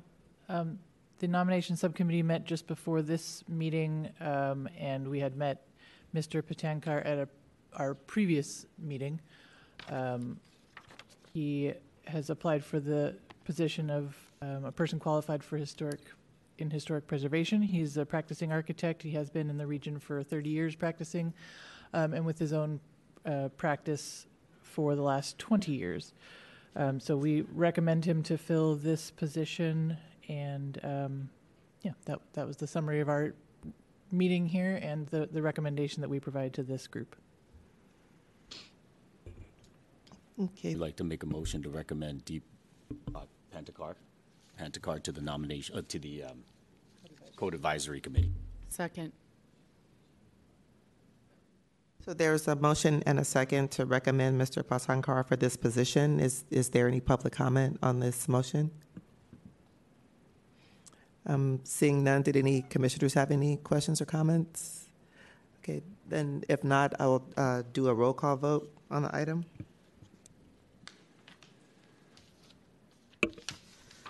So, President Vito? Yes. Vice President Tam? Yes. Commissioner Alexander Toot? Yes.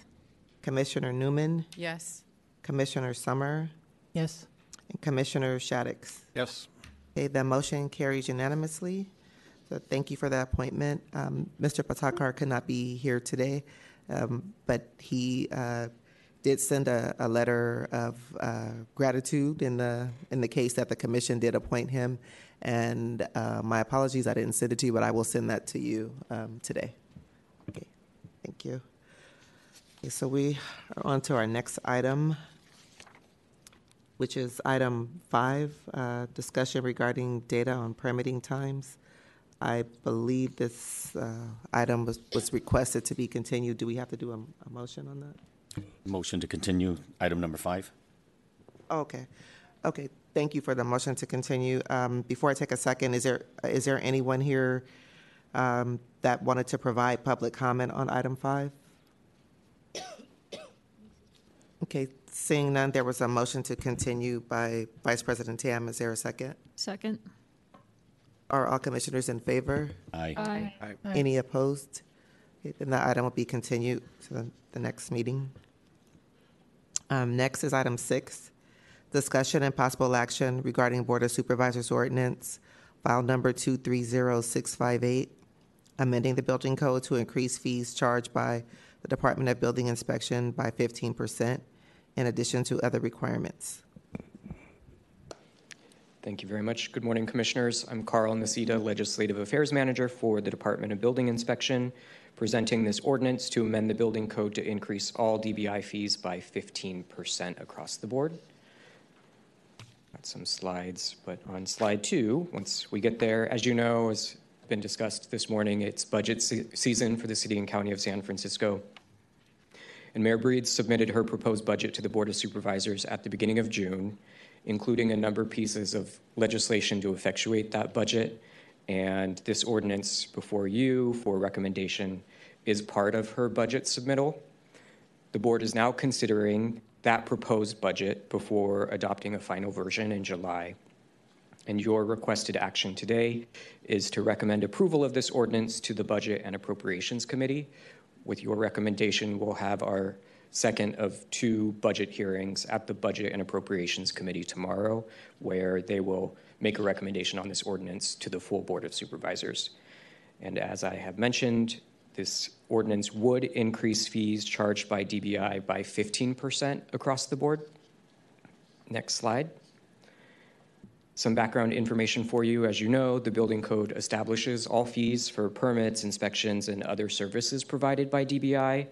And has been mentioned this morning already, it has been quite a while since DBI last increased its fees, which was more than a decade ago in 2009.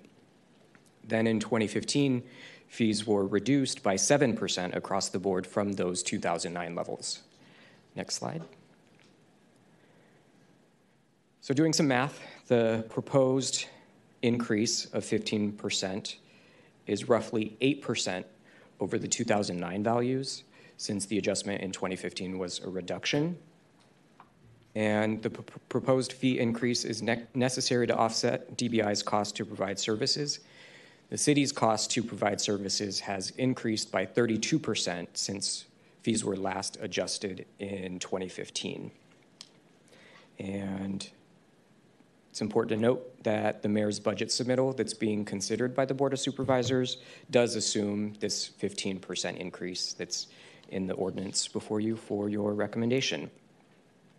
The Code Advisory Committee did consider this ordinance last week, and they made a positive recommendation of approval to you. The committee also suggested that DBI review its fees annually instead of making more substantial changes years apart. On that note, I will mention that DBI continues to conduct its comprehensive fee study, which you know about, though it was not complete in time to incorporate in the budget for this fiscal year. But pending the results of that study, there may be some proposed adjustments for the next fiscal year or later. Next slide. So again, your requested action today is to recommend approval of this ordinance to the Budget and Appropriations Committee of the Board of Supervisors. Happy to answer any questions. Thank you.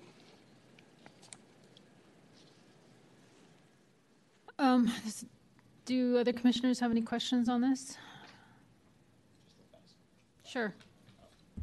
Commissioner Shaddix? Thank you. Just a random question. It's a 15% increase. Can we as a board just say right now, let's make it 16 and give every CBO that was here in this room everything they want and then some? Because I think it's pretty clear that all of what we heard this morning, we have very effective groups doing incredible work into the communities. So are we able to do that? And that might be for our deputy city attorney question, but can we just, and I don't even know if my fellow commissioners would be on board, but can we just say we recommend 16%? Thank you for that question, Commissioner Shaddix. You could make that recommendation. That recommendation would go to the Budget and Appropriations Committee of the Board of Supervisors, who are then referring the ordinance to the full Board of Supervisors for adoption as part of the budget.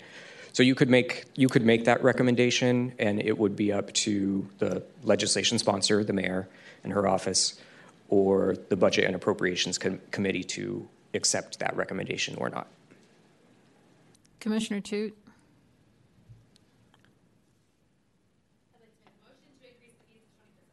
I'd like to make a motion to increase the fees by 25%.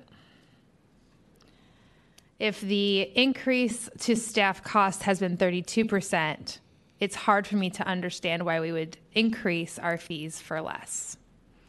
I'm open to amendments from other commissioners that is less, but it seems like it's a reduction in services across the board, no matter what, even with a 15% increase, if our costs have increased by 32% and we are only seeking to recoup 15%. Commissioner Shaddix? And just to follow up to Commissioner Toot, if we raised it, let's say another 10 or 15% or made that motion, can we stipulate that those funds are dedicated to the CBOs here for that we're all here this morning? I'm not aware. I see Deputy City Attorney Rob Kapla. Deputy City Attorney Rob Kapla, this is solely the ordinance and setting the fee table. You cannot make an appropriation as a committee on a line item, nor could you do it through this ordinance specifically, which is limited to where you would recommend setting the fees. Deputy Director Alex Koskinen. I think it's important also to note that there would need to be some discussion with the city attorney regarding usability of certain fees. Not all fees are available to pay for CBO services. It would likely be only the apartment license fee or fees directly related to those services, which would result in a need for a very, very significant increase on that specific fee or a small subset of fees. So we couldn't do a general increase for everything. Permit fees likely would not be eligible to be increased for this purpose. So could you hold on a second, Commissioner Newman? Oh, yes. Did you want to speak? Will this 15% increase make DBI's budget whole? What is the impact of this overall increase? Has there been a study to look at what the impact of it is? This will fund DBI for the next 2 years. However, there is still a very significant structural deficit in excess of $20 million. So this is a first step of likely many small steps to achieve, to eliminate the structural deficit and balance revenues and expenditures ongoing. I have a question before I get to Commissioner Toot. My question to you, Deputy, is that when you look at the reduction in 2015, the net increase is only 8%, but the ordinance is proposing 15. To get a net 15, wouldn't you increase it by 23% to basically net a true 15% increase? Because you're basically taking a 2009 number and only increasing it by 8%, but that's a long time ago. So there's a lot of nuance with fees.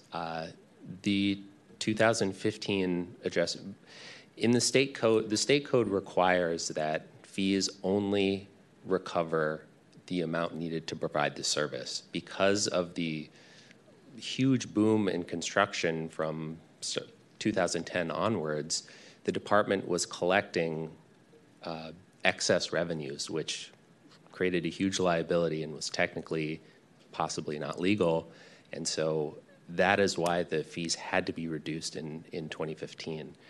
I think that the adjustment now has been set at a level that is believed to not cause economic harm or affect the economics of new construction. Understood. Thank you. Commissioner Toot, and then Commissioner Newman. I guess I'm confused because you just said that our staff costs have increased over 32%. Am I correct so far? Our staffing costs have increased over 32%. It costs the city 32% more to do the same activity. Is that correct? So 32% is the increase in CPI from 2015 to now. I need to go back and look at actual expenditure amount in 2015 versus now, but I wouldn't be surprised if it was in that same ballpark. Okay, so CPI, so in recovering the cost of services, so what's the rub? I guess I don't understand what the rub is against making a recommendation that's higher than 15%. It seems like no matter what we do, we're still behind because we're behind this 32% increase. So I'm confused why there's any resistance or any kind of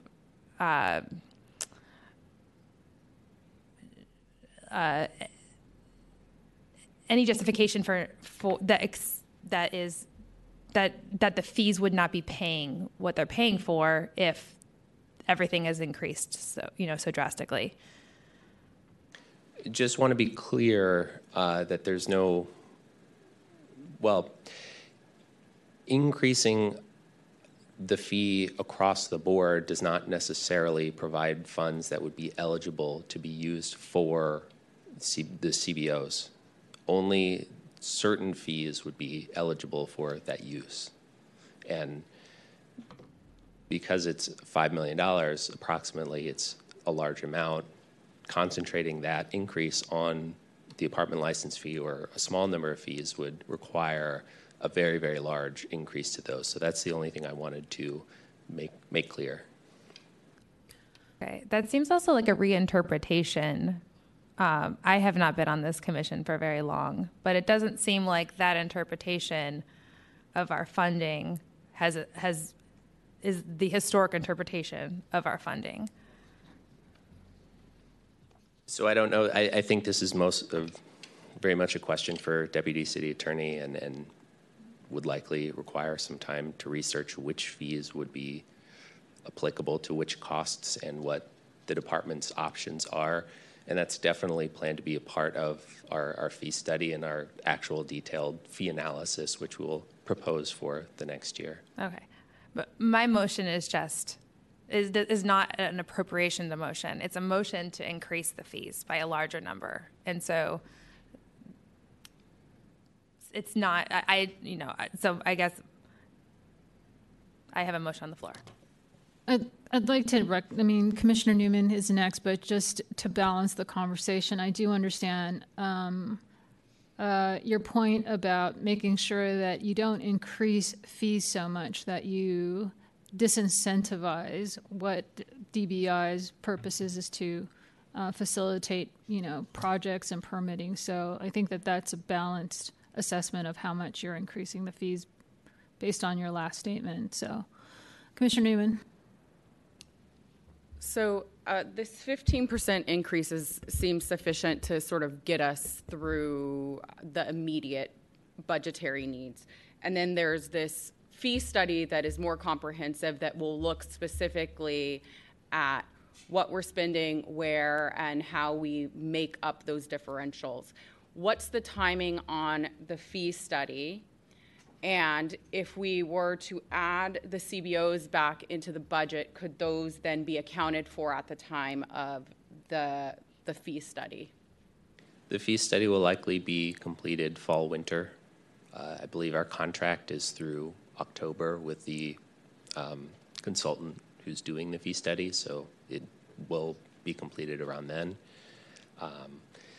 And yes, we can build any assumptions we want into the cost side, and then those costs would be spread through the fees based on our volume estimates. And so, yes, we have the flexibility to introduce things like that, something like that, into the fee study. And just one more question. I understand this may not be fair since the fee study is not done, but do you anticipate the increases brought on by the fee study to be greater than that of the 15% that's being posed as a across-the-board increase? Sure. Some very basic napkin math. I think the apartment license fee brings in about $7 million a year.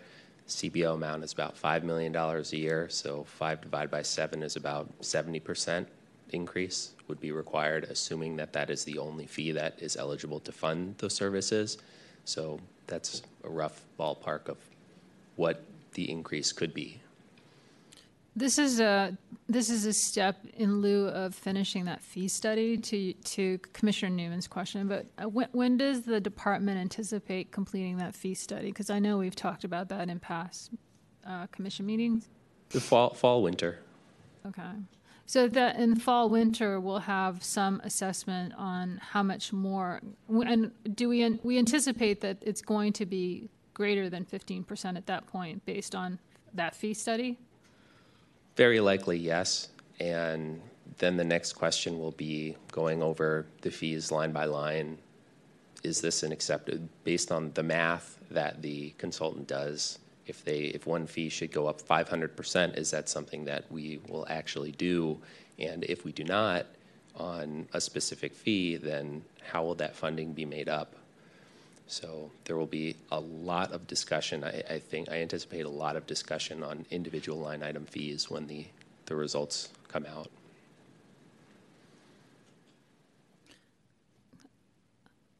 I would like to make a motion to approve the 15% increase.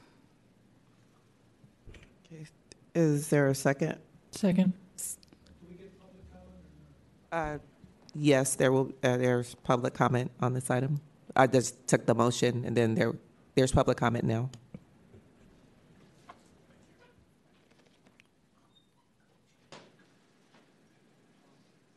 Okay. I'm sorry, just one moment, Mr. Dratler. So there was also a motion by Commissioner Alexander Toot. Was there a second for that? Or I don't know if we had how to address it. Excuse me. I'd like to second Commissioner Schutz's proposal. Okay.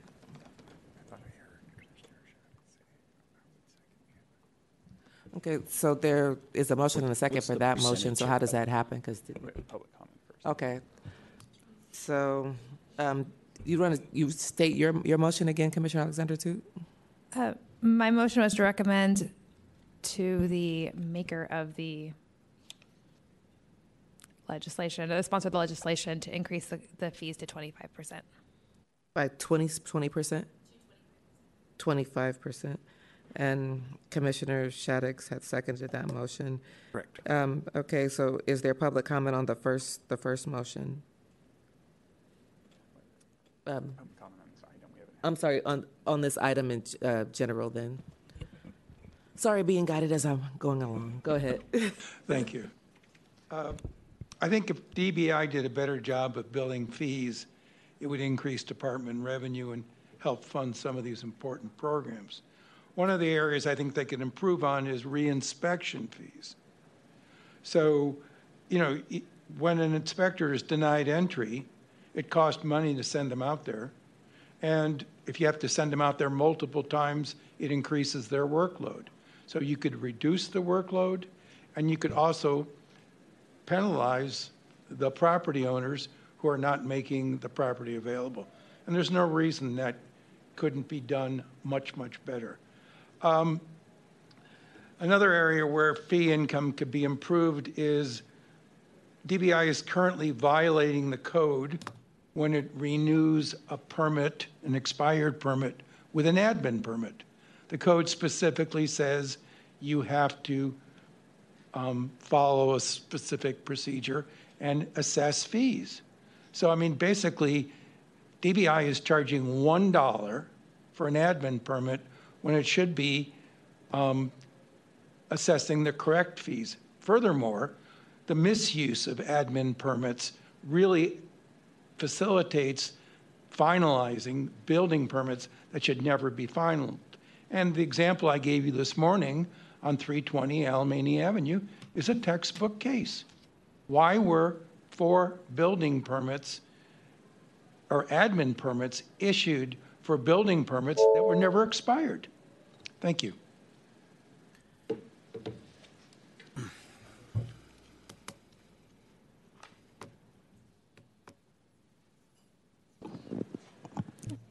Thank you, Commissioners. I wanted to speak in favor of increasing the fees to 25%.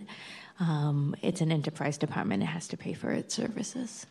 And it is a shame that some of these fees weren't raised before to pay for these services. Frankly, that some of our departments haven't seen an increase in sort of cost of doing business or anything in years, and that these fees are really the only way to protect the services that this important department does. Thank you.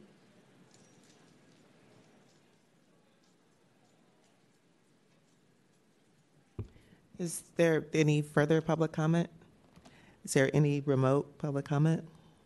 Please press *3 if you'd like to raise your hand if you'd like to speak. Okay, seeing none, then I guess we're back to the motion. So can you just clarify how to handle this? Deputy City Attorney Rob Kaplan, I think we jumped from the ordinance before public comment directly to motions. So I wanted to make sure we preserved there was a first motion, there was a second motion. I think that it's probably appropriate to have discussion on whether or not the board wants to increase the recommendation from 15% to another number, and then arrive at whether there's consensus on a recommendation. If you would prefer not to have discussion and go straight to the vote on the first motion, which is 25%, we do have a second, and so we could do a roll call vote, but I would leave that to the motion maker. Commissioner Toot, Commissioner Newman, then Commissioner Summer, and then Commissioner Tam.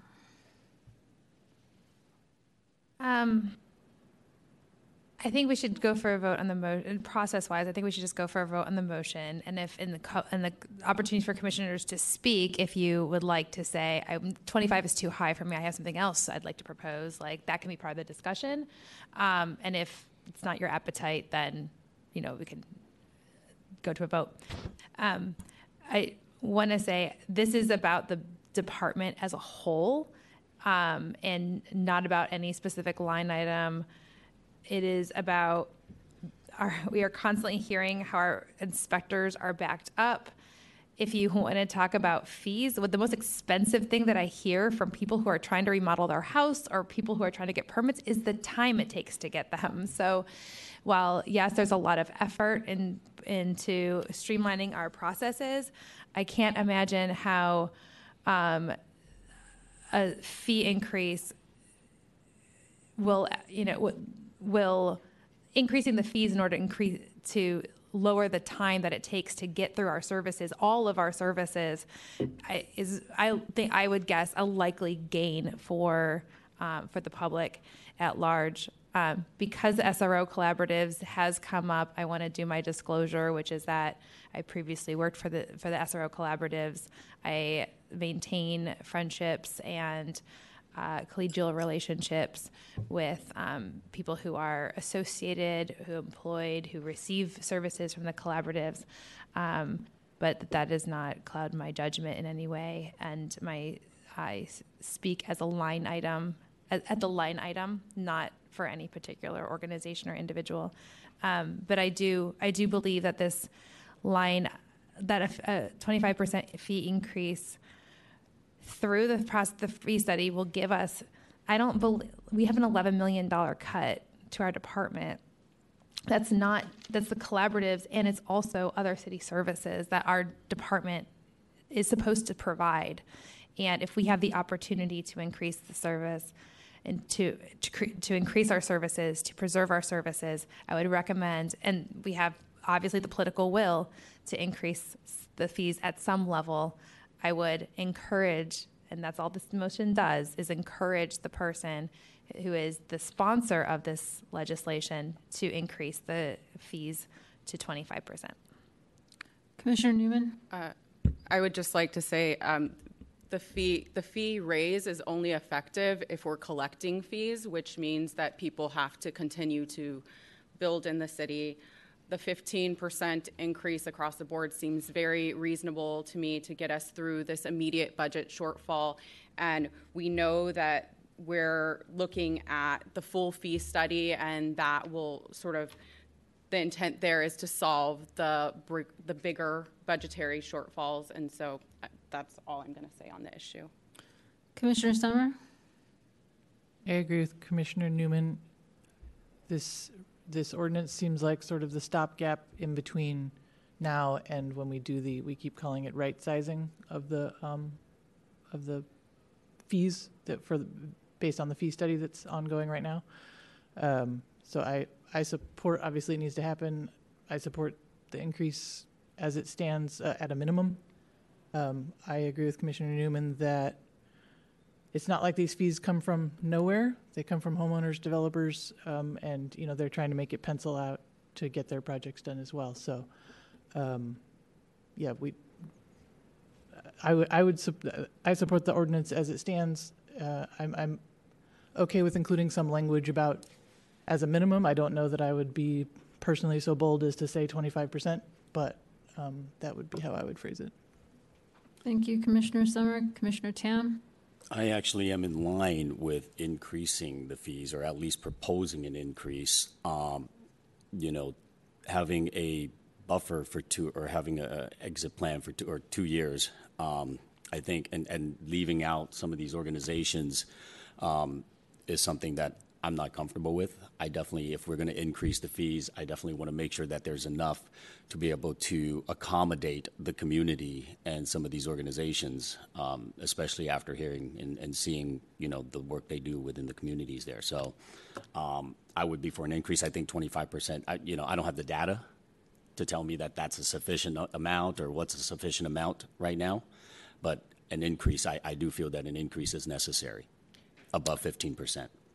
Thank you, Commissioner Tam. I would like to add my comments to Commissioner Newman and Commissioner Summer. I agree with their assessment. I think to Commissioner Tam's point, we are grabbing at a number that hasn't been assessed. So it was the city's recommendation to provide 15% at a minimum. I think this is also in light of the fact that those fees are only gathered from projects that are, or applicants that are coming through DBI. So I support Commissioner Newman and Commissioner Summer. Commissioner Newman? Just for clarity, the CBO program is funded through the end of the year, correct? Correct. And so if we were to, at a later time, suggest or discuss bringing that back into DBI's budget, that could be assessed within the fee study, correct? So yes, we can make any assumptions about future spending in the fee study. And one other thing that I wanted to make clear is that whatever the fee study recommends will likely also be phased in slowly. So it will not be done all at once so as to prevent rate shock in the industry. Mm-hmm. And so I believe the intention is to increase as slowly as possible, given the balance that the department has to be able to operate. Commissioner Toot? So I have a question. I'm confused. If the CBO line, I realize we're not talking about the ordinance anymore, but because of the answer just given is zero, how can you also say that it's funded through 50% of the fiscal year? No, it starts July 1. The fiscal year starts July 1. I'm sorry, can you repeat the question? So my understanding, Commissioner Newman asked, is the CBO line item funded through the rest of the calendar year? That's my confusion. I apologize. It is funded through the fiscal year, so June 30th, and then after that, it is not funded. Should we take a vote on the motion, Madam Secretary? Yes. Motion that was seconded. So I'll take a vote to increase the fee to 25%. So that was a motion that was made by Commissioner Alexander Toot and seconded by Commissioner Shaddix. Do a roll call vote. President Beto? No. Vice President Tam? Yes. Commissioner Alexander Toot? Yes. Commissioner Newman? No. Commissioner Shaddix? Yes. Commissioner Summer? No. This is 3-3. So it does not have a majority, so then it doesn't, the motion doesn't pass. The motion fails. So next is there another motion? I propose a motion to pass the ordinance at 15%. Okay, is there a second? Excuse me, Deputy City Attorney Rob Kaplan. Again, it's the recommend approval, either with or with changes. So I think this would be, you recommend to the board approval. Recommend to the board approval of the 15%. Okay. And is there a second on this motion? Second. Okay, and I'll do a roll call vote. President Beto? Yes. Vice President Tam? No. Commissioner Alexander Toot? No. Commissioner Newman? Yes. Commissioner Shaddix? No. And Commissioner Summer? Yes. So it's the same. So what do we do?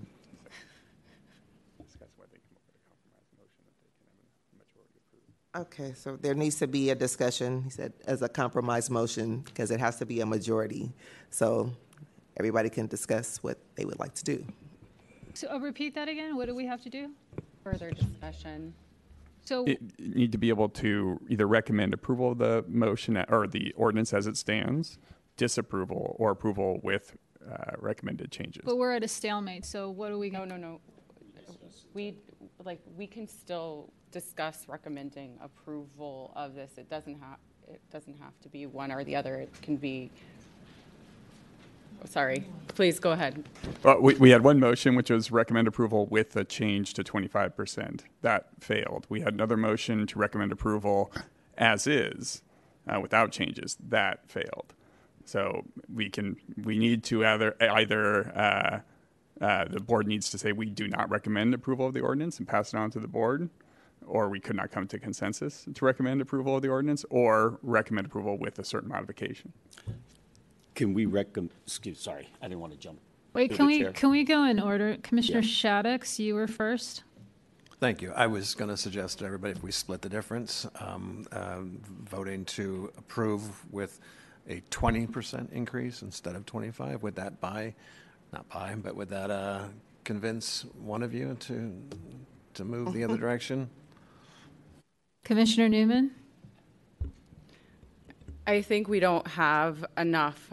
This is an enterprise agency. We don't understand clearly enough exactly what we need in order to operate. We have an idea of what our shortfalls are. And this is meant to be a stopgap and not a solve for the department's budget problem. And so I really think that we need to focus on that and be looking forward to the fee study and thinking about what the priorities in the budget are and how we're going to take care of those.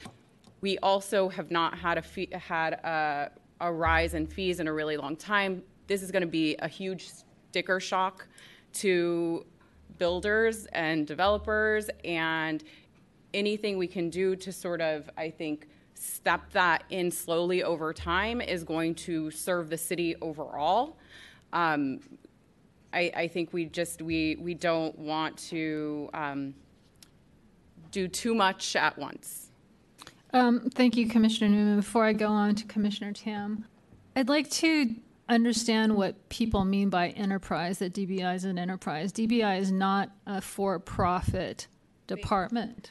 They have to cover their own budget. So We don't get money. Understood, but I just don't want the term to be confusing, because when you use the term enterprise, it might be misconstrued as for-profit.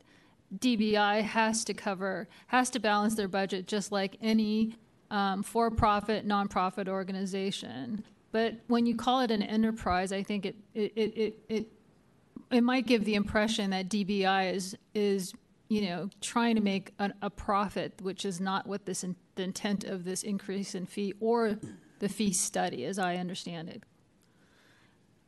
And I'm not trying to pick on you, but I've heard this a couple times, even in the public, and I just want to be really clear that maybe it warrants like taking a moment to understand what that means. Exactly what it means is that. What would you define, Alex? What would you? I'm sorry, I forget your last name, Deputy Director Hoskinen. Alex. Sorry. Do you want to define what enterprise means for us?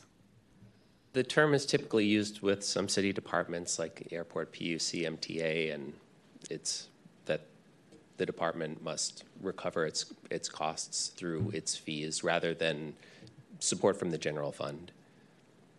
Okay, just making. When I hear that word, I hear something much more capitalistic. So maybe that's just my own impression. Okay, Commissioner Tam. I was thinking something maybe in the lines. I mean, I definitely think that there should be an increase. Can we make a note that the allocation of the increase, like say to 17%, that 2% would be allocated to these programs or something like that, or how does that? Deputy City Attorney Rob Kaplan, I think you could make a general, if there was consensus, motion that we recommend approval with at least the 15% increase, but that the board should consider other increases that would fully fund the programs that were in our proposed budget, the big approved budget. And that would be general enough just to provide guidance. As you know, the recommendations do not bind the Board of Supervisors, but the important thing is that you discuss a range of options such that if the board were to come up with an increase, they don't have to refer it back and say you did not consider this increase. So the fact that you consider an increase up to 25% means that the board, if they decided to increase above this, would, or between 15 and 25%, wouldn't have to refer it back to you for consideration, because it was something that was considered by the BIC at this time. Right. Deputy City Attorney Rob Kapla. So there was a referral back if the board were to pass the ordinance or pass amendments and say they were to change the fee to 17%, 17.5%, any other changes. As long as it was within the range that was discussed at this meeting, they wouldn't have to send it back and wait for the BIC to have another meeting to discuss that further change. But if the board were to recommend a 32% or 42% increase in fees, that obviously was not discussed here at this time. It would probably have to come back. Commissioner Summer, and then Commissioner Toot. I would be comfortable recommending, I mean, it seems like we all agree at least recommending the ordinance at a minimum. I would be comfortable saying with recommendations to potentially up to 20%. As people have noted, nothing in this ordinance talks about allocation, and even to fund, the CBO consideration. Nothing we've talked about right now in this ordinance, or even it's sort of on the table at the moment, would fully fund that, as there are very small pieces of this budget that can go to that funding. So that's sort of, to me, it's a separate conversation. I think we can all mention that we are in support of that, of finding a way to carve that back into the budget. But to me, it's a little bit of a separate conversation. So I would basically, Deputy City Attorney Rob Kaplan made the motion that I would agree with, which is I think he was making a suggestion. Come sit up here. No, just kidding. I think that would be, I believe the Deputy City Attorney Rob Kaplan, the general motion would be, we recommend approval of the ordinance with the recommendation that further increases up to 20% be considered. I would be in support of that, Commissioner Summer. Commissioner Toot? Someone would have to actually state the motion. Well, we're just going through our discussion first. City Attorney Kaplan. I would support that, and I would encourage that we use the language of recommending to allocate or recommending to increase in order to fund the programs that were cut, programs and services that were cut, and keep that vague, but have that specific as guidance moving forward. I would actually recommend that you be very specific about it, because I think one of the things that the Commission has voiced is that we don't necessarily want to increase fees for applicants, but this would be the recommended increase to 20% would specifically go to the CBO programs, because I think that's the intent of what this discussion has been. If we're going to look at an increase, it's really for some of these programs that have been raised. Is that allowed? Deputy City Attorney Rob Kaplan, we cannot make an appropriation decision. Oh, okay. Obviously, we cannot, and nothing the BIC can do can bind what the board would determine. But we have discussed it, and I think that it would be the recommendation. excuse me, for another item that has been passed by this BIC would be, we recommend increases up to 20% to, and that would pin it to the budget as proposed and passed by BIC that we actually saw, which did have those items in it. And that way you are at least referring to an item that you have passed through proper process. I'd like to make a motion to increase. Oh, wait 1 second. Commissioner Newman? Are we open to perhaps the language of a minimum of 15%? I can't shake that, like a 20% jump in fees across the board. I'm not comfortable making that recommendation. That seems really aggressive. 15 also seems very aggressive, but if that's what is necessary at the moment to get through our budgetary shortfalls, then that's what needs to be done. That gives leeway for the individuals putting forward the legislation to not have to come back because we're saying at a minimum, right? So if they find that in order to make up the necessary shortfalls, they need to increase that above the 15%, it gives them the opportunity to do that. So as I understand it, you're saying that 15% is I would say 15% is the maximum for increased fees. The additional 5% is a recommended increase for the DBI's budget, is what I heard from City Attorney Rob Kapla, right? Deputy City Attorney Rob Kapla, and this is why I should not be making substantive motion.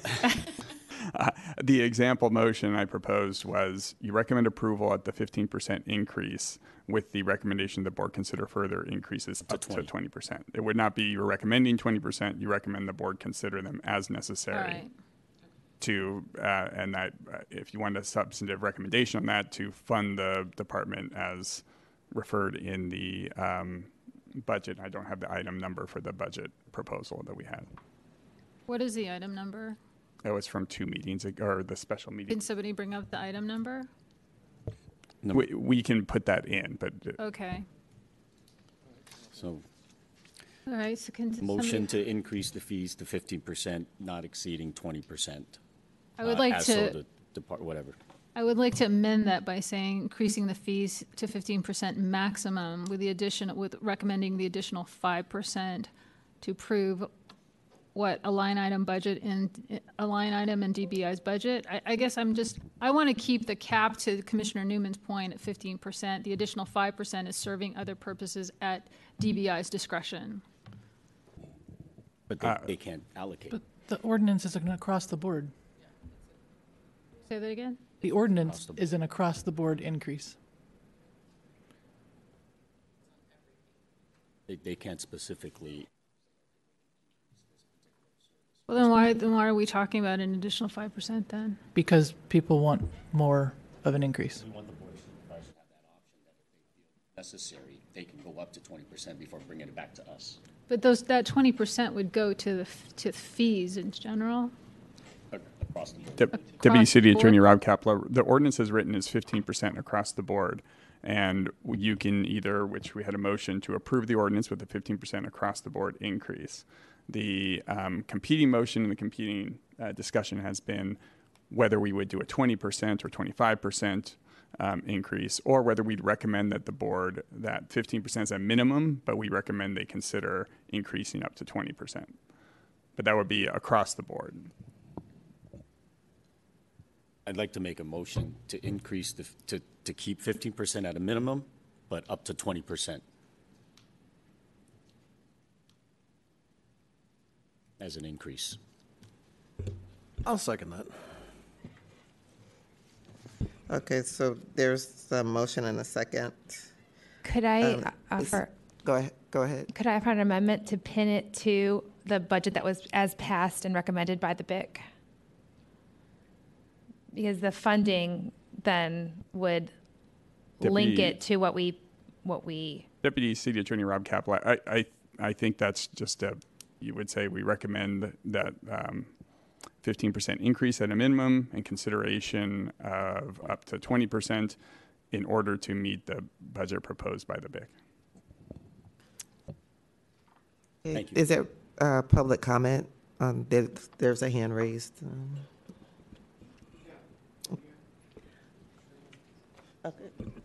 Okay. We're just going to take this caller that's on the line. You can stand there. You can come up. Okay. Go ahead, caller.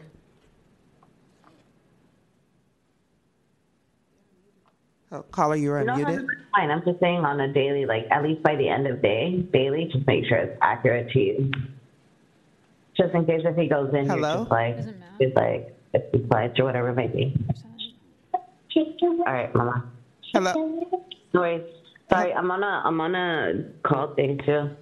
Hello, caller. This is the Building Inspection Commission. Did you want to make a comment? Go ahead and mute them back. Okay, go ahead. Calling processes can be confusing. I just wanted to clarify that if it you don't raise fees more than the 15%, these agencies will all lay off the majority of our staff starting July 1st. So I just wanted to clarify, since that sounded like it was in confusion before. So thank you for looking at the increased fees. I'm not comfortable increasing it to 20.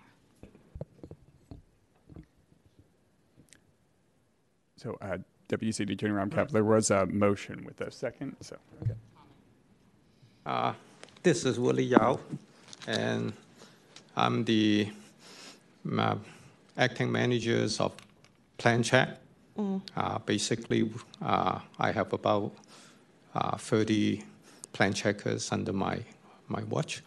So I want to plead to the Commission as a public citizen and as an experienced city employee working for the departments for 29 years doing plan check, that the engineering and the building inspectors who are doing plan check through the last 5-6 years, we have been losing upper positions.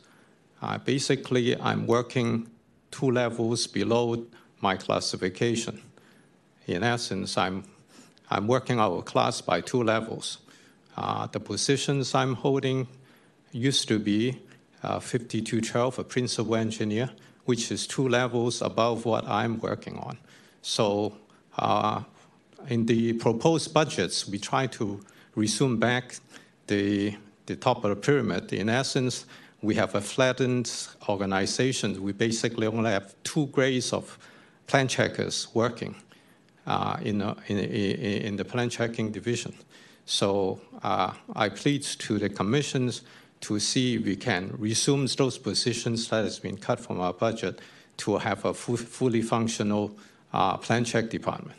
And over the years, I think that the management position will be eroded away and never get put back into position. That's as a private citizens as well as an employee. That's the plea I have for the board. Thank you.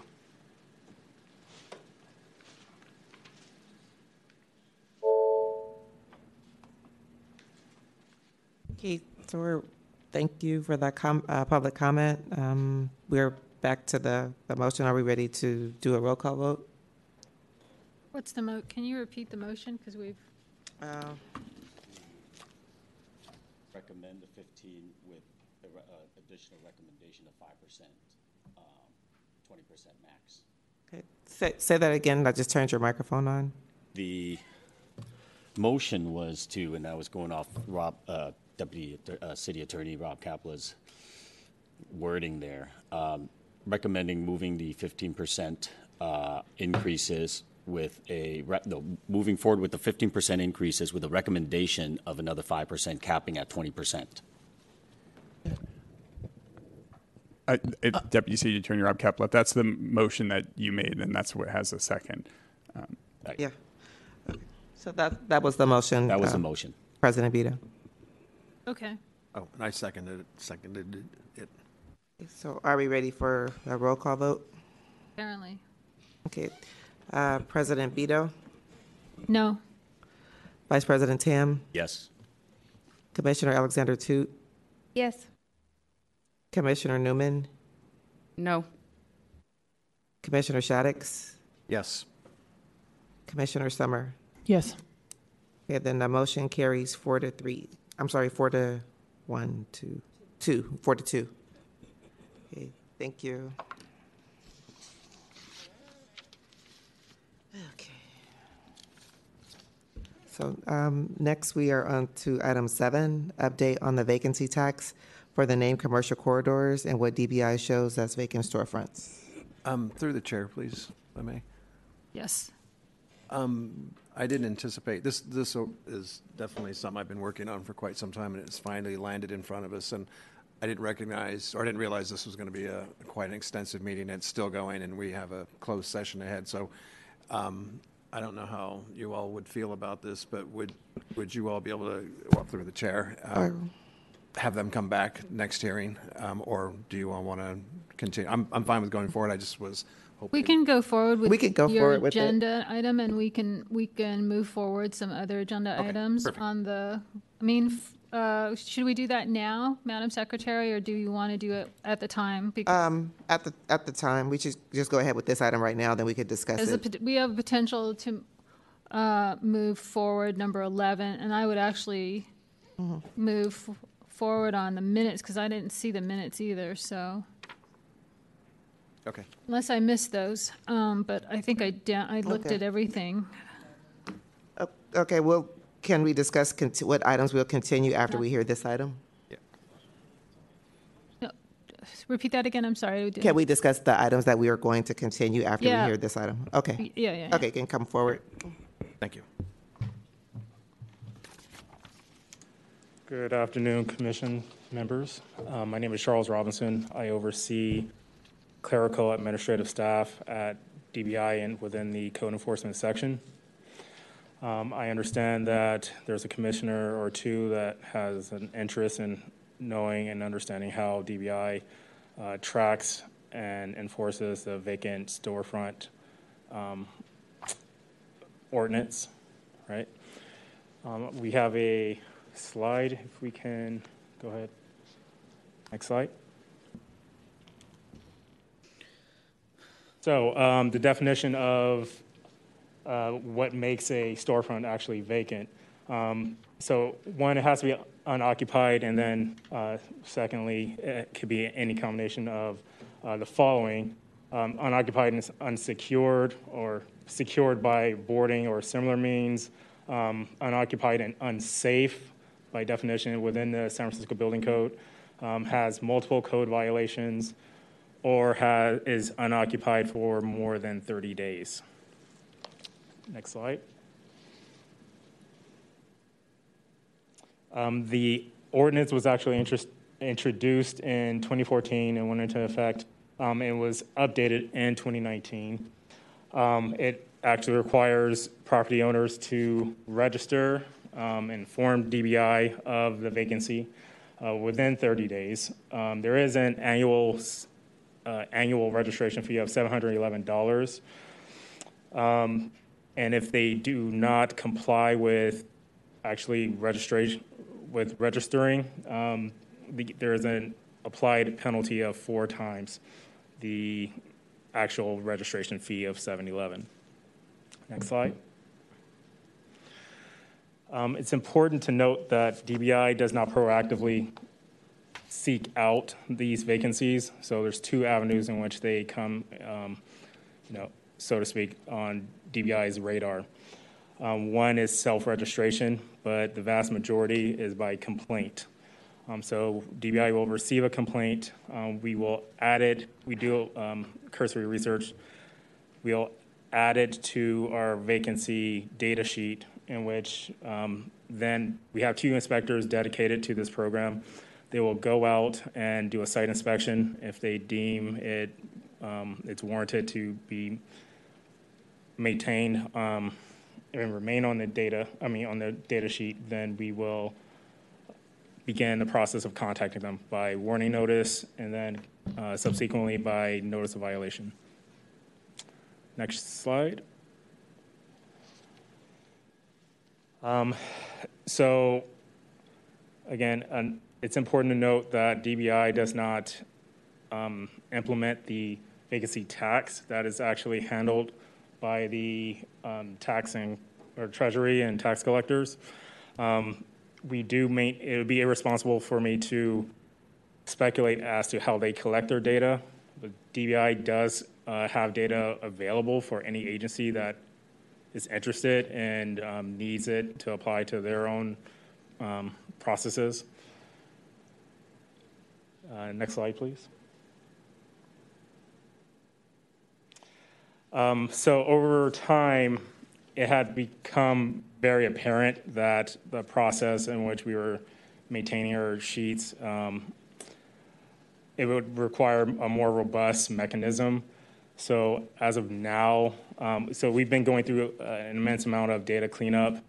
We have our management information systems division that is greatly assisting us, and actually they are in the process of finalizing the development of a vacancy app, which will increase transparency. It will make reporting a lot easier and efficient, and it will be viewable to the public live. Next slide.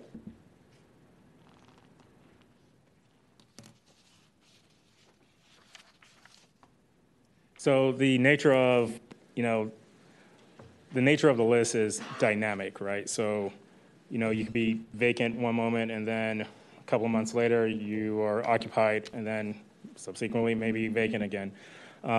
This app will actually help us create more accurate reporting and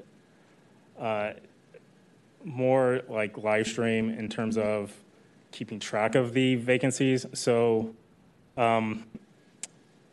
unfortunately in the past, DBI was not very good at once we knew a property was vacant, we weren't really subsequently following up on those properties. So now this will allow us to follow up more efficiently with properties that in which the last known status was vacant. If that is no longer the case, it's a simple fix in which the property owners will contact us and provide the necessary information, and we'll remove them. But we had missed a lot of properties in the past, and this is our means of fixing that. I believe that's the last slide. We are in the process of also making it viewable by district. That's pretty much the last step that we're going to be adding to it. This app will be available within the next couple of months. Unfortunately, I know there's some interest in specific corridors. This DBI is incapable of really identifying those corridors, but at least we can do so by district. Are there any questions about how this is applied, or? Commissioner Shaddix, do you want to? Thank you, Charles. And that, if you could go back to that slide, please, that showed the district maps. The one that we just looked, there it is. So just clarifying, those of you watching at home and are glued to your sets, the vacancies you see in these listings, these are pretty much a general number in these districts. They're not. They're going to be a lot lower than that because the ordinance itself is to zoom in on named commercial corridors. So if we looked at 3rd Street, for example, that actually is about 10 blocks long, excuse me. So these maps are showing, entire districts, which is good to know. And the important thing here too is I agree that it's the tax collector that's going to be imposing this, but the best reporting I've found, with only 2 inspectors out in the field, I think the best inspectors are our neighborhood folks themselves, people who walk in their own neighborhood commercial corridors so I appreciate, I know I've been working with some of you for a long time on this. So it's moving in the right direction for sure. And I'm hoping, and I'd have to do that through the chair, is that in a future meeting we could have the tax collector begin to show us data as to, of all of these that, DBI is showing, how many is the tax collector showing, and then how are the 2 departments going to work together. But I think we're on our way to that. So I want to just say thank you to DBI, because I know you guys have taken a lot of calls from me from the last 4 or 5 years, and we're getting there. So thank you, and thank you, Charles. Thank you. Appreciate your acknowledgement of our work. Yeah, if you could stay up just for any other questions. I have a couple questions about it personally. So, Commissioner Shaddix, the crux of this tax and the vacancy tax occurs after 6 months. Is that correct? 182 days, okay. Yes. And I guess what's the purpose of this? Is this to incentivize business owners to have their ground floor occupied, I would presume. Is that correct? That is correct. Disincentivize them from holding onto a vacant property or a vacant storefront. And this all came about through the voter initiative that passed by 2/3 of the voters of San Francisco, and this is long before we ever heard of COVID. This was really to encourage. It's a stick, but it's not a big stick. It's just to encourage and motivate property owners that are leaving their vacant storefronts in corridors, get them motivated to get a tenant in there. There's even temporary use permits out there that you don't have to sign a long-term lease. You can do a 6-month, art gallery. There's a lot of different tools to do this, but sometimes you have to compel property owners, give them a little nudge, and it's not huge, but I think this definitely talks to specific individuals throughout the city through these commercial corridors. Deputy City Attorney Rob Kaplan, I should advise the basis for the ordinance is to alleviate blight and the dangerous conditions that empty storefronts can have. Yeah, the only question that I have, and I have sort of mixed perceptions about this, is that, as someone who would own a commercial piece of property, especially at the ground floor, if you have a debt service, the motivation is pretty high to have that vacancy filled. So, and to Commissioner Shattuck's point, it is a little bit of a stick, and I guess the question is, who are the bad players who don't make an effort to try to have these ground floor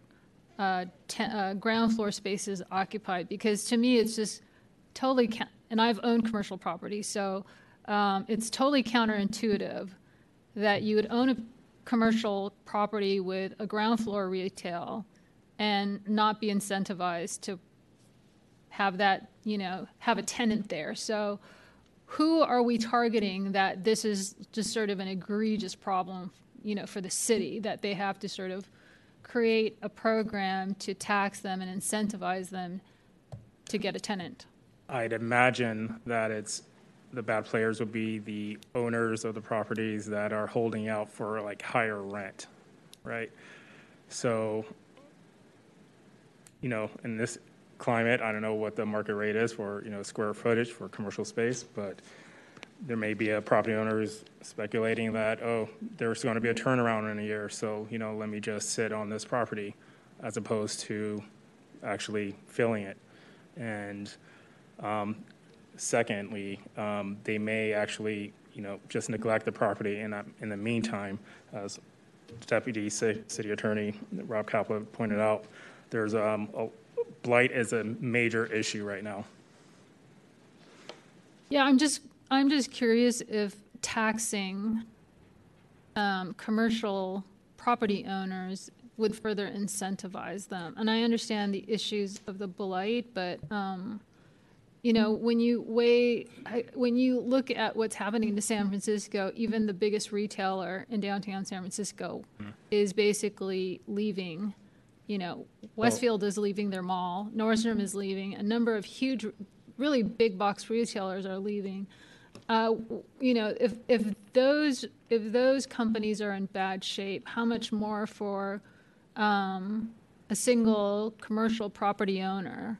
So, I understand that trying to reduce blight is absolutely a crucial problem. Mm-hmm. I just have some mixed feelings about the stick and the carrot that you're putting in front of a property owner to do that. Sorry.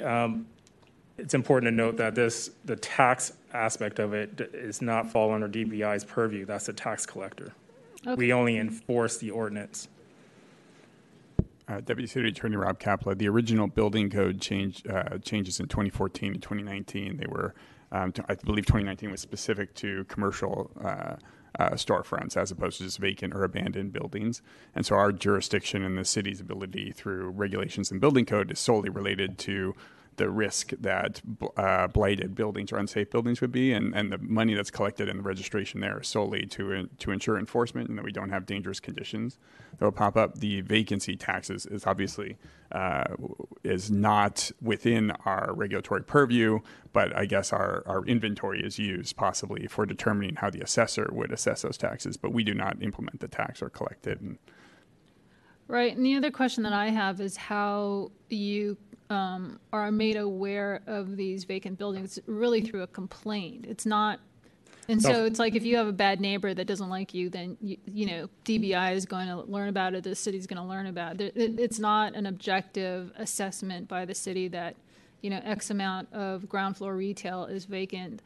Thusly, they will be taxed in 6 months if they don't fill those vacancies. So that's the other, the fact that it is a little bit arbitrary. So, so Commissioner Shaddix, I want to respect the time and effort that you put into this, but, it does have a lot of given where we are right now, I have a lot of mixed feelings about it. And I understand that the 3rd Street corridor is really important to you and revitalizing that area. But so I'm just trying to understand, how this is really going to fix that, given the fact that the city is losing retailers day by day. Just clarifying too that this doesn't apply to downtown at all. This voter passed initiative was, again, long before we heard of COVID, and it never included the downtown area. And I agree. I see the paper every day with somebody else leaving downtown. It's the most avoidable tax out there. It is so simple to not have to pay this tax. Put your property on. Put a for rent sign in your window. That pretty much gets you out of it. There's a lot of tools to get you out of that tax. Nobody wants, and I certainly would not. I'd be the last person on earth that would want to pay a tax. I couldn't afford to pay another tax. So it's never intended to penalize anybody. It's more to motivate. And a lot of these commercial corridors that are named, they had very specific issues, very specific property owners who, there's land banking, and there's their LLCs. They're out of town, they're out of state, and these buildings do become blighted and dangerous. And I had mentioned to Charles recently that I'd love to take the DBI and the tax collector, do a road show, and go to some of these named commercial corridors and show you, or anyone, the exact buildings, what we're talking about. And I think if you saw it and then saw what we were trying to do, then it would make sense. But I agree with the sentiment that, the last thing in the world we want to do is, upset the retail corridor. We are encouraging people to come. Yeah, and I have the same feeling about residential rental property, because you have landowners that are sort of they don't live there, they don't know what's going on, and so it's a similar issue. So, Commissioner Toot? I was curious if you could expand more on how neighbors and how residents do the reporting, and how are you interacting with stakeholders to gather this data? So to answer your first question is, self-registration or complaint, right? Now, I'm sorry. 311, sometimes we receive emails directly to code enforcement, but generally speaking, it's through 311. That's correct. Mm-hmm. And then I'm sorry, the second component to your question. Do you work with stakeholder groups along the corridors, or is there other intentional outreach, or is it complaint and reporting based? In terms of communicating with stakeholders, the most common aspect of that is just people asking for our data. So we make that available. Again, we're in the process of cleaning that up, and this vacancy app will make that really easy for stakeholders. Fantastic. As someone who lives around a commercial corridor, thank you for your work, because driving my child in the stroller next to a bunch of trash that's been built up against vacant buildings is not fun. So thank you. And if I may, through the Commissioner chair, Shaddix, yeah. so kind of to answer your question to Commissioner Toot, so there really isn't and hasn't been a great system of identifying vacancies. At 311 up to even 6 months ago wasn't that good at getting these, unless there was something serious like broken windows or, kicked in door, that kind of thing. So they've gotten a lot better, and there is, and I wish I had asked to put the link up here so you could see it, but there is a new link through 311 that you have three options. You can report a vacancy or a blighted vacancy, or you are the property owner wanting to self-report your vacancy, and it's pretty quick and easy. But to your question is there communication with neighborhood groups and stuff? I don't do think there any is particular outreach. And that's what I was hoping that, we're going to do the road show, just like the Antiques Road Show. We're going to take it on the road, and I'm happy, if I'm still around, I'm happy to do that too. I'm happy to visit any neighborhood commercial corridor and show them exactly how to, what constitutes blight, what constitutes a vacant storefront, and I'm hoping, Charles, you'll ride along with me. I have to look at this guy for that. Oh, yeah, permission. that's the boss over there. Oh, maybe you can go with me too. Get the permission There you go. signed. Field trip. So if a retail or commercial property owner makes the attempt to seek out a tenant, whether that's, some kind of listing or visible sign on their storefront, does that alleviate them from the fines or the tax? No, not for commercial storefronts. Simply advertising rental does not exempt them. However, sale of property would, but not the actual process of attempting to rent it. Okay. We don't know how serious that attempt it would be necessarily, so. But we are in a down market, right? I don't have any other questions. I don't think there's an action on this. No, it's just City Attorney, just a reporting. So if there's no other commissioner questions, thank you very much for your presentation. Is there any public comment on this item? Is there any remotely? Okay, seeing none, say thank you very much. Thank you for your time. Thank you. Okay, so at this point, President Beto, would you like to discuss the items to hear and the items to continue? Yeah, hold on, I've got it. So we are on number. We're on number 8. Oh, yeah. I'd like to make a motion to continue number 10 and 11. 10 and 11. I wasn't clear. Are the meeting minutes available? Because I downloaded everything in the email, but not through the. No, these are the minutes for the special meeting. So they were as prepared by the Planning Commission Secretary Jonas Ionin, and I just, submitted them for the commissioner's review. If you wanted to continue it to next meeting, that's fine. I would like to continue because I haven't read them, but okay. If the commission's okay with that, continue 10 and 11. Second. Okay, there's a motion and a second to continue items 10 and 11. Is there a public comment? Motion to continue 10 and 11. Mm-hmm. Seconded. Okay, so there's a motion by President Beto and second by Vice President Tam.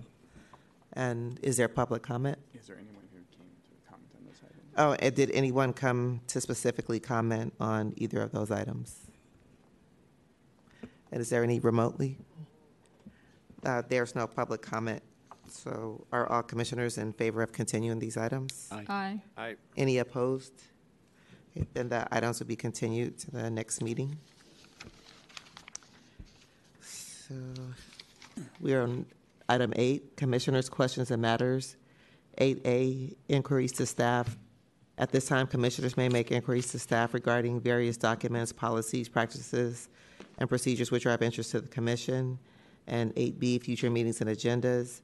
At this time, the commission may discuss and take actions to set the date of a special meeting and or determine those items that could be placed on the agenda of the next meeting and other future meetings of the Building Inspection Commission. I think the July meeting is on the 19th. Commissioner It's Newman? on July 19th.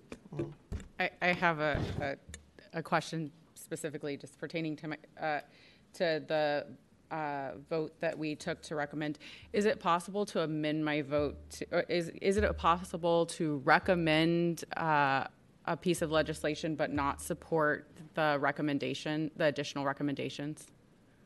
It's a question. Deputy City, as an individual commissioner? Yes. That would be what your no vote indicated on there. Okay. I just wanted to clarify. So we are on A and B. Yeah, A and B. Yeah, I would like to make a recommendation for a future agenda, and that's to discuss the data on permitting times. And that's, on the tail and appending, the work that planning and DBI has done for the development permit review. So one is the data regarding permitting times. The other is an update on the development review permit process. More and really focused on DBI's effort on that. Thank you. Are there any other items, proposed agenda items by commissioners? So I was very confused by this budget process. We made a recommendation. I thought that it was that in making a recommendation that we were creating a policy framework, that the originally presented budget was not something that we were, our policy direction, and then we passed a budget, and then there was a budget that was negotiated that did not seem to follow our policy recommendation or our policy thinking. So I would like to have both an informational on what is our budget authority as a commission and clarification and a possible action item to clarify our policy or to create a policy that addresses the commission's budget authority or clarifies the budget authority if it's not clear. Okay. All right. Thank you. Is there any other items? Or if not, then. Could you rephrase that? I just don't understand your question. Sure. I'd like to have an informational item where the commission hears about what our authority is on budget. Do we just recommend? Do we recommend policy? Like, what is our commission's authority? And in that discussion, have the possibility of an action item that would create a policy, because we have to notify, right? So if in the process of the discussion we realize that there is perhaps one of our rules is not clear, or there could be a better rule, then we could have the authority as a commission to adopt that, but of course by majority, not by one person. Is that something that city attorney could clarify rather quickly or not? The Deputy City Attorney Rob Kapla, the charter vests the Building Inspection Commission with the authority to recommend the staff's proposed budget to the mayor. And once we propose a budget, once the BIC proposes a budget to the mayor, it's the mayor who has to put the budget together for the entire city and make determinations after that. Okay. So obviously, I am not proposing taking any power away from the mayor in any way. But is there opportunities for policy clarification and direction from the commission towards the staff in those negotiations? Understand that we cannot behold the mayor to any action. And it's just a recommendation that we can make on the budget is what I heard. Yeah, Deputy City beyond, like I would say, like beyond the dollars and cents, right? The line by line, but like if there are cuts, I hope it's not true, but I expect that we will go into another year where there's a potential for shortfalls. And so can we give policy direction or recommendation to the staff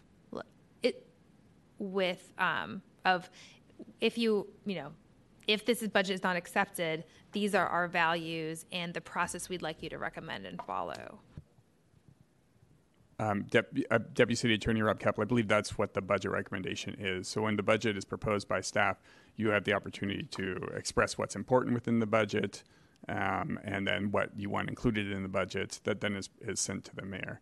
I don't think I think that what you're proposing is a sort of line item veto in negotiations by staff, but at the direction of BIC, I'm not entirely sure. No, it would be more like, this is our budget, and if this is not the accepted budget, we would prefer a across the board 5% cut, or you to explore staff freezes before layoffs. Like there's things that of that kind of nature where we give some policy direction of our values and our preference as a commission without that would give the staff the policy perspective of the commission, because we're not in those negotiations and nobody comes back to us to say, hey, this is what we negotiated, thumbs up, thumbs down.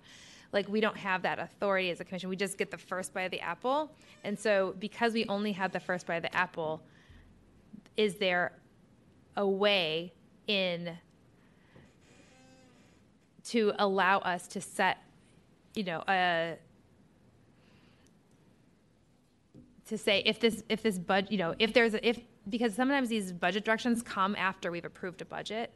So if there's another 10% or if there's a further ask, this is the process we'd like you to consider in the negotiations. We can't hold people into negotiations, otherwise it's not a negotiation. I understand that. Deputy City Attorney Rob Kaplan, I think general, I wouldn't say directives, but general policy considerations or a narrative of the importance of certain priorities is fine to pass as a recommendation along with the budget, but you would not be able to give directives on how to negotiate.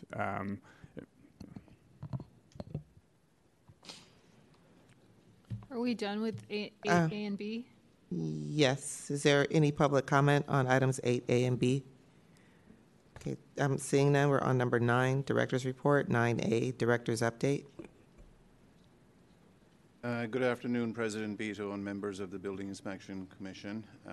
I'll try to be brief here. I know it's been a long meeting. First, I want to thank you for an in-depth and thoughtful conversation about our budget. I also want to note that it's been an extremely challenging budget season that required very difficult decisions. Among the most challenging I've had to make in my 2 decades at DBI. This is not what we want to do. It's what we have to do. At the core, we are regulators charged with enforcing those legal code requirements before and after a building is built. And we do have to do it because of the limited funds we generate through permit and inspection fees. Regardless of the challenges and obstacles that come our way, we will continue to make sure San Francisco's built environment is code compliant and safe for its residents. This will continue to be our priority. Just moving on to an item relating to staff recognition and a community event. Next, I want to share that DBI will participate in a community event this weekend with the Chinese Real Estate Association of America. DBI engineer Vivian Huang will attend and answer questions and provide information. Thank you, Vice President Tam, for suggesting this is a great opportunity for community outreach. And finally, I want to share some customer feedback we got this month that made me smile. Daniel Liu recognized Rhonda Queen, a permit technician in Code Enforcement Services, by saying, "Thanks so much, Rhonda and Team DBI. I'm impressed by the immediate help and abundant care you all provide, whether it's through phone, email, or in person. You're a shining example of the kindness we treasure in our beloved city." Commissioners, as you know, we have prioritized improving our customer service. So it's very gratifying for me to get this kind of positive feedback from a customer. Great job, Rhonda and Team DBI. That concludes my director's report. Thank you. Next, we have 9B, Update on Major Projects.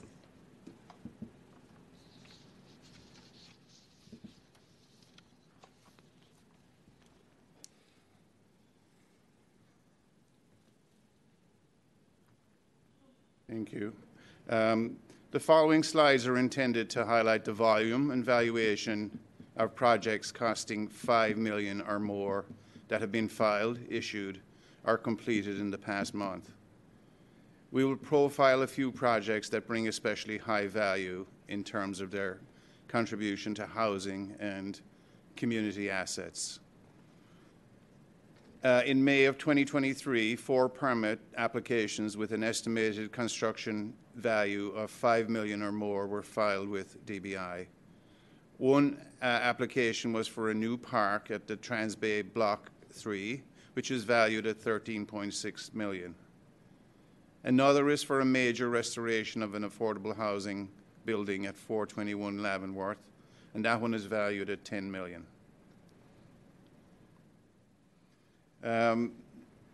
Last month, we issued 5 high-value permits with a valuation of $53 million. One permit was for a major project renovation of a congregation, Emmanuel, at 2 Lake Street, which was valued at $21.5 million. Another is for construction of a new 35-unit condo building at 915 North Point Street, which was valued at $12.2 million. And lastly, DBI finalized one high-value permit. The project was for the construction of 94 affordable housing units at 145 Leavenworth Street in the new TL Residences development. Thank you. Thank you. Next is... I have a question for Director Reardon. Just one quick question. One of the things we, I think, discussed in a prior meeting is that in these major projects, could we include the permitting times for all these major projects? Because this to me is, you know, the crux of what planning and DBR is doing in terms of development permit review, you know, reform. So, and we don't have to do it today necessarily, Director Reardon, but in the future, I'd like to know what, when something's been completed, just so that we have a baseline understanding between the projects that have happened in the past and then the projects that we're moving towards and trying to expedite projects. I think it's a good baseline, and also ties out to some of the data that we're requesting in the next meeting. Yeah, absolutely. I know we touched on that in the last meeting, and I did have discussions with staff, so we'd like to, you know, find out a little bit more from you in regard to exactly what it is we can do to provide what you're requesting. Well, I think the thing that I'm requesting is what matters to an applicant and also an architect who's submitting is the time that they submit and also they pay their fees. And you can parse out what time is at planning and the time that DBI spent their review time, their technical review, and then also parse out what other technical review, like public works or whatever. But, you know, mechanical, electrical, plumbing, structural is in DBI's purview, so all of that you can assess. But then understanding from beginning to end, when a permit was issued, from the time it was submitted to the time it was issued, that's the entire timeline. You can parse it in between that, but it's the entire timeline that I'd like to understand, or we would like to understand as Commission. Yeah, absolutely. And I think the timeline you're discussing is the time it journeys through DBI in particular, but also noting the other department. Yeah, but even if it's going to planning, it's coming to DBI anyways, just as it will, even with the development review process or the site permit reform. It's still going to go through DB. Well, actually, that's not true. It might go through planning. So, okay. Yes, we'll work on that. Yeah. Thank you. There's no further questions. We're on to item C, update on DBI's finances.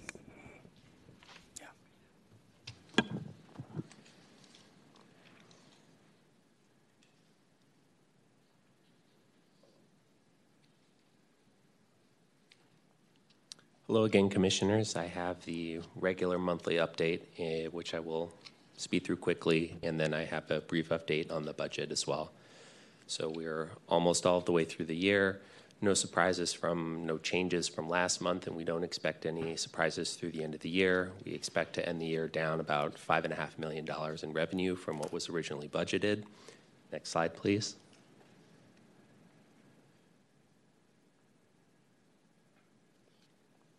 So these are the specific amounts that we project to receive. No real changes from the prior month. Next slide. On the expenditure side, also, we continue to proceed as expected. We project ending the year with $3.2 million of expenditure savings. So between that and our revenue deficit, we expect to end the year down $2.2 million. So having to use an additional $2.2 million of our reserves from what we had expected at the beginning of the year. Next slide. Here are the figures. Again, no significant changes from last month, and no surprises expected for the end of the year. Next month, or perhaps in July or August, when the books are closed, we will provide a final accounting of the year. Next slide, please.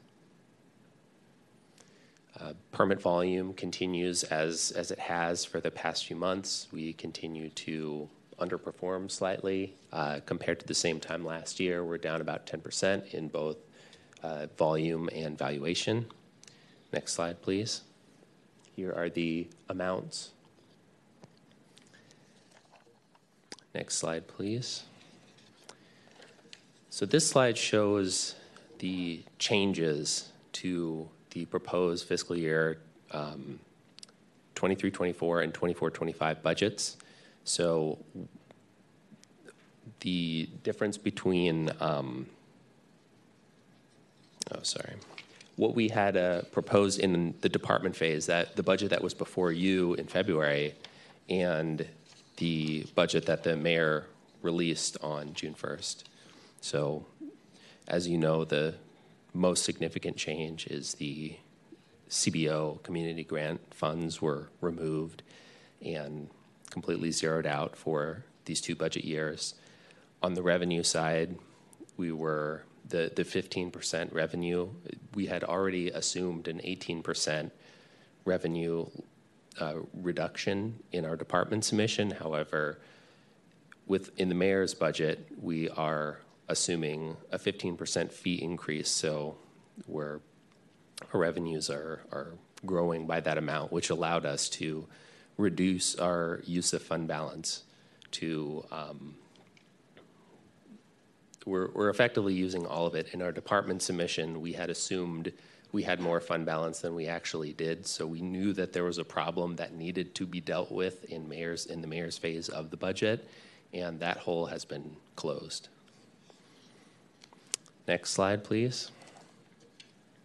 On the position side, some of the major labor changes, these are included on the previous slide, but here's the detail of those. 4 new positions had been proposed in the department phase, an analyst, an engineer, and a permit technician and a building inspector. Those have all been removed in the mayor phase, and then a few substitutions of building plans engineer to engineer. Those were also removed in the mayor's budget. So these are the major budget changes, and I'd be happy to answer any questions on the budget process and where we are now, what is left to come in the finalization of this year's budget.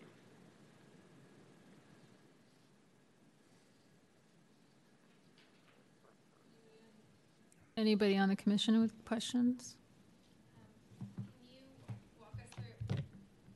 Can you walk us through what is the budget process going forward? So right now we're in the Board of Supervisors phase of the budget. They are holding hearings. There was one last Wednesday where we gave a high-level presentation on what the department is, what it does, the values, and the high-level look at our budget. So I gave a similar presentation that I gave to the BIC, discussing the current financial position, the fund balance, and the projected use and the exhaustion in the next 2 years of our fund balance. And tomorrow there will be the budget analyst, which is a third-party entity employed by the Board of Supervisors. They have been analyzing the department's budget over the past few weeks, and they are formulating recommended further changes to the budget.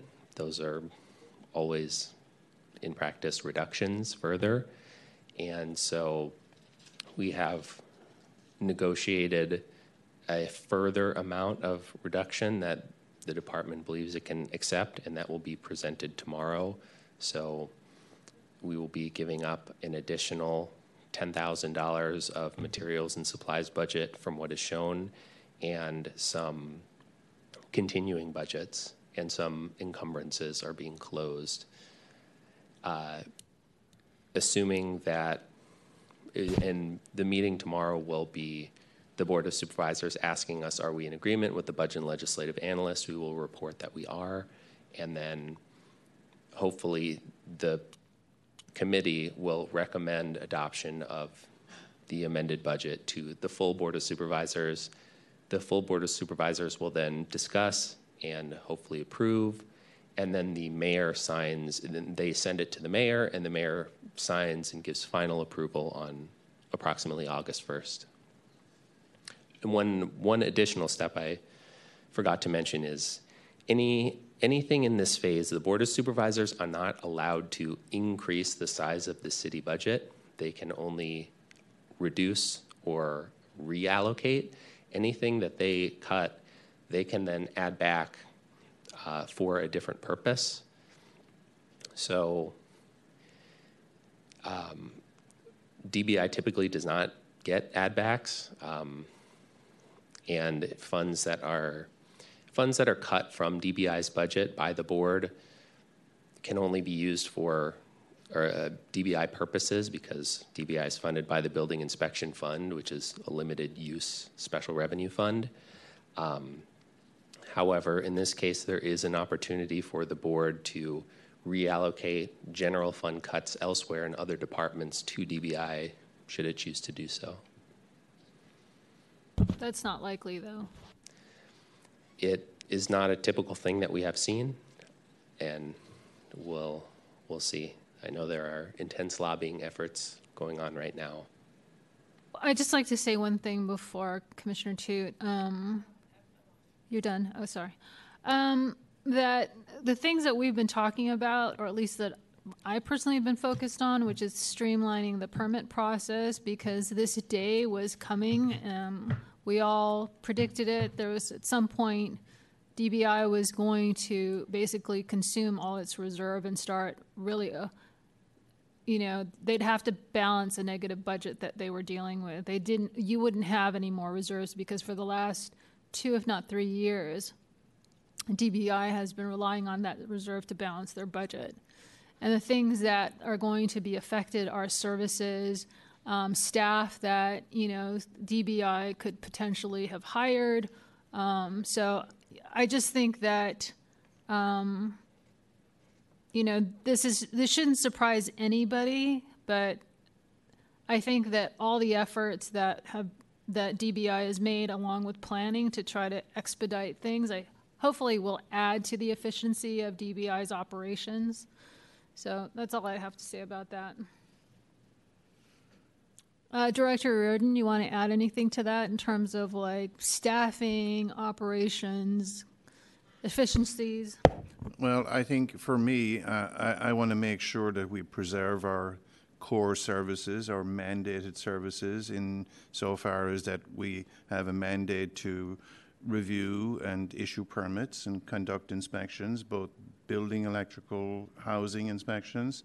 We need to be able to continue to do all those things, and we are funded not by the general fund, but by our permit fees. Yeah. And with those permit fees, we provide those mandated services. So I want to stick to the fact that we need to preserve our core services. Agreed. I don't have any other questions unless other commissioners do. Thank you. I do. Thank you. I fundamentally believe that housing code is our core service, and it is confusing to me as a San Franciscan to have this conversation, because almost 3/4 of our city are renters. Many people live in dilapidated housing. No, housing code doesn't exist everywhere. People don't know about housing code unless they get taught it. We don't have an outreach and education arm of our inspectors. Our inspectors respond to complaints only, except for a very small number of proactive inspections in common areas. So the idea that that the rest of the city is engaged in racial equity conversations mandated by the Race Equity Task Force, and they're going to go into a phase where we're looking at how are our services being received by San Franciscans, how are we promoting race equity in our service delivery system, and we're not sure if language and cultural competency is a core service or not. It's a core delivery of our service. And I think that people generally believe that. I think that it's this reliance on, oh, these are our core services is somewhat, it isn't reflected in everything else that is said. And so these were the decisions that were made. But I don't think that having culturally competent language access and education of services that are not widely known is outside of our core services. So I just have to make that statement. Thank you, Commissioner Toot.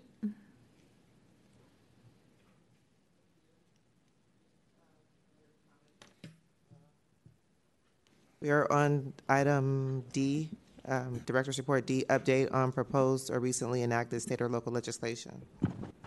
Hi, Commissioners. Carl Nacita, Legislative Affairs Manager for DBI, with a brief update on legislative activities for the department. Slide number 2.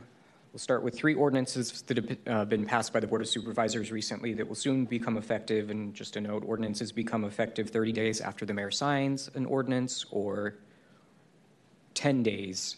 It becomes effective if she does not sign within 10 days of receiving that ordinance. So first listed on this slide is a permit fee waiver during the month of May for small businesses installing or replacing an awning, and the mayor signed that ordinance on June 2nd, so it's also retroactive for May 2023. There's also an ordinance to require facade inspection reports for buildings constructed after 1998 and 15 stories or more. Mayor Breed signed that ordinance on May 26th, 2023. Next slide.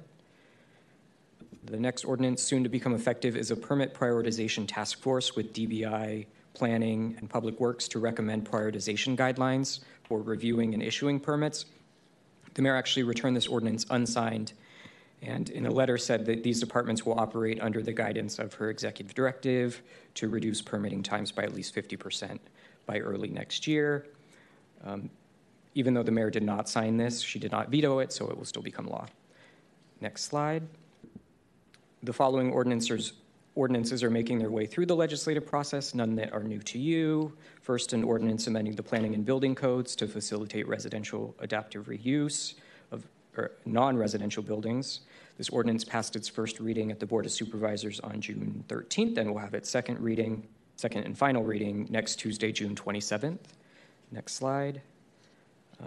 There's also an ordinance creating a temporary amnesty program for unpermitted awnings with a streamlined process for bringing those into compliance.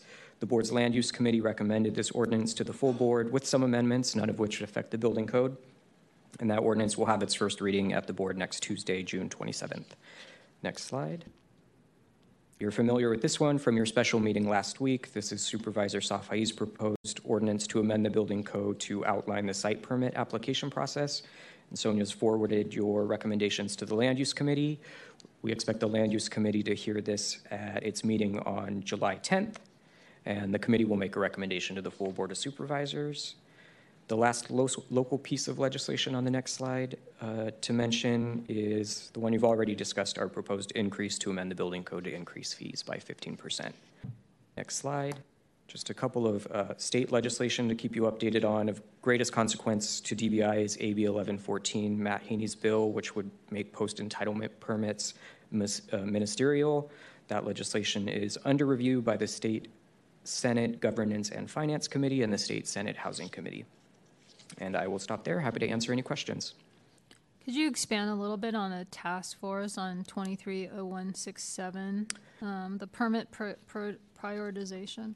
So this ordinance calls on the Director of DBI, the Director of Planning, and the Director of Public Works, as well as the President of the Board of Supervisors, to appoint someone to join this task force to create guidelines that would be recommendations to these departments in prioritizing permit review.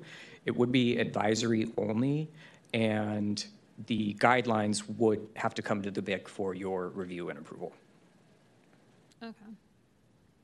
So she returned it unsigned, the mayor to return it unsigned, but this still is going to be.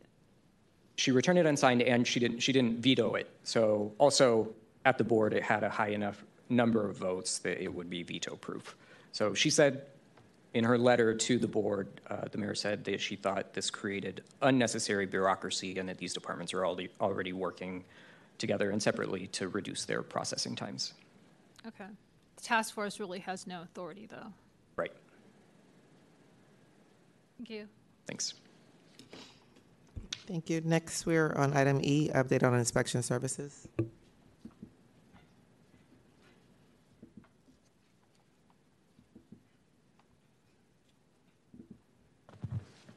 Good afternoon, President Bito, Vice President Tam, Commissioners. I'm Matthew Green, Acting Deputy Director for Inspection Services. I'm pleased to provide an update on the activities and performance of our Inspection Services Division. Next slide. In May, the Building, Electrical, and Plumbing divisions conducted 10,713 inspections. 97% of these inspections were conducted within 2 business days of the date requested by the customer, meeting our target of 90%. Next slide. In the same month, our Housing Inspection Services conducted 1,029 inspections, with 209 of them being routine inspections of multifamily housing. Next slide. The Building, Electrical, and Plumbing divisions received 446 complaints and responded to 100% of them within 3 business days, well exceeding their target of 85%. Our Code Enforcement Division sent 74 cases on to Director's hearing. Next slide. Our Housing Inspection Services received 34 safety and heat complaints and responded to 88% of them within 1 business day. They received 368 other complaints and responded to 92% of them within 3 business days. Housing Inspection Services also abated 422 cases with the notice of violation and sent 36 cases on to Director's hearing. Thank you. That concludes my report. I'm available for any questions you may have. No questions from. Okay, thank you. If there are no questions, is there any public comment on the director's report item? And there's no public, none in person, none remotely. Okay, and so we had voted to continue items 10 and 11. So next would be adjournment unless there's any other. Before we go to adjournment, I wanted to say that, you know, all of us the entire commission terms out on July 1st at noon. So we may or may not see each other in July. And I know that I've enjoyed working with all of you, and I hope to see you, including myself, you know, next month. But I wanted to give a chance for other commissioners to say something, and I know that Commissioner Tam particularly wants to have some parting words. So, as you all know, we are coming up on term July 1st, and I will not be joining this commission next term.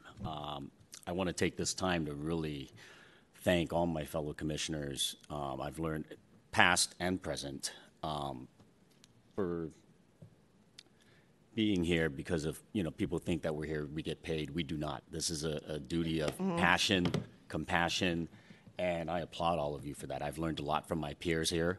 I've learned a lot from the department, from director and the entire staff at DBI. I've learned a lot from Sonia, and, you know, I really want to take the moment here to thank all of you. I mean, just for myself, you know, born and raised in Chinatown, and you guys might not know this, 5 high schools, GED. I never would have guessed that I would be sitting here amongst all of you. And so I hold this dear to my heart, and I encourage anybody that wants to serve, get out there and do it. It would be life-changing, and you can definitely make an impact, because I felt, you know, if whoever stays or whoever goes, I think I'm leaving a department better than when I first started with it. So thank you all so much. We're going to miss you, Commissioner Tam, and that's with the notion that not all of us, we're not sure who's coming back, but You'll see me around. nonetheless, we'll miss each other. I'll be around. Anything else before we make a motion to adjourn? Motion to adjourn? Seconded. Okay, then thank you. We're now adjourned. It is 1:21 p.m. Do we have to vote on the adjournment? Anybody want to adjourn? All in favor? I don't think Aye. anybody can object. Will object.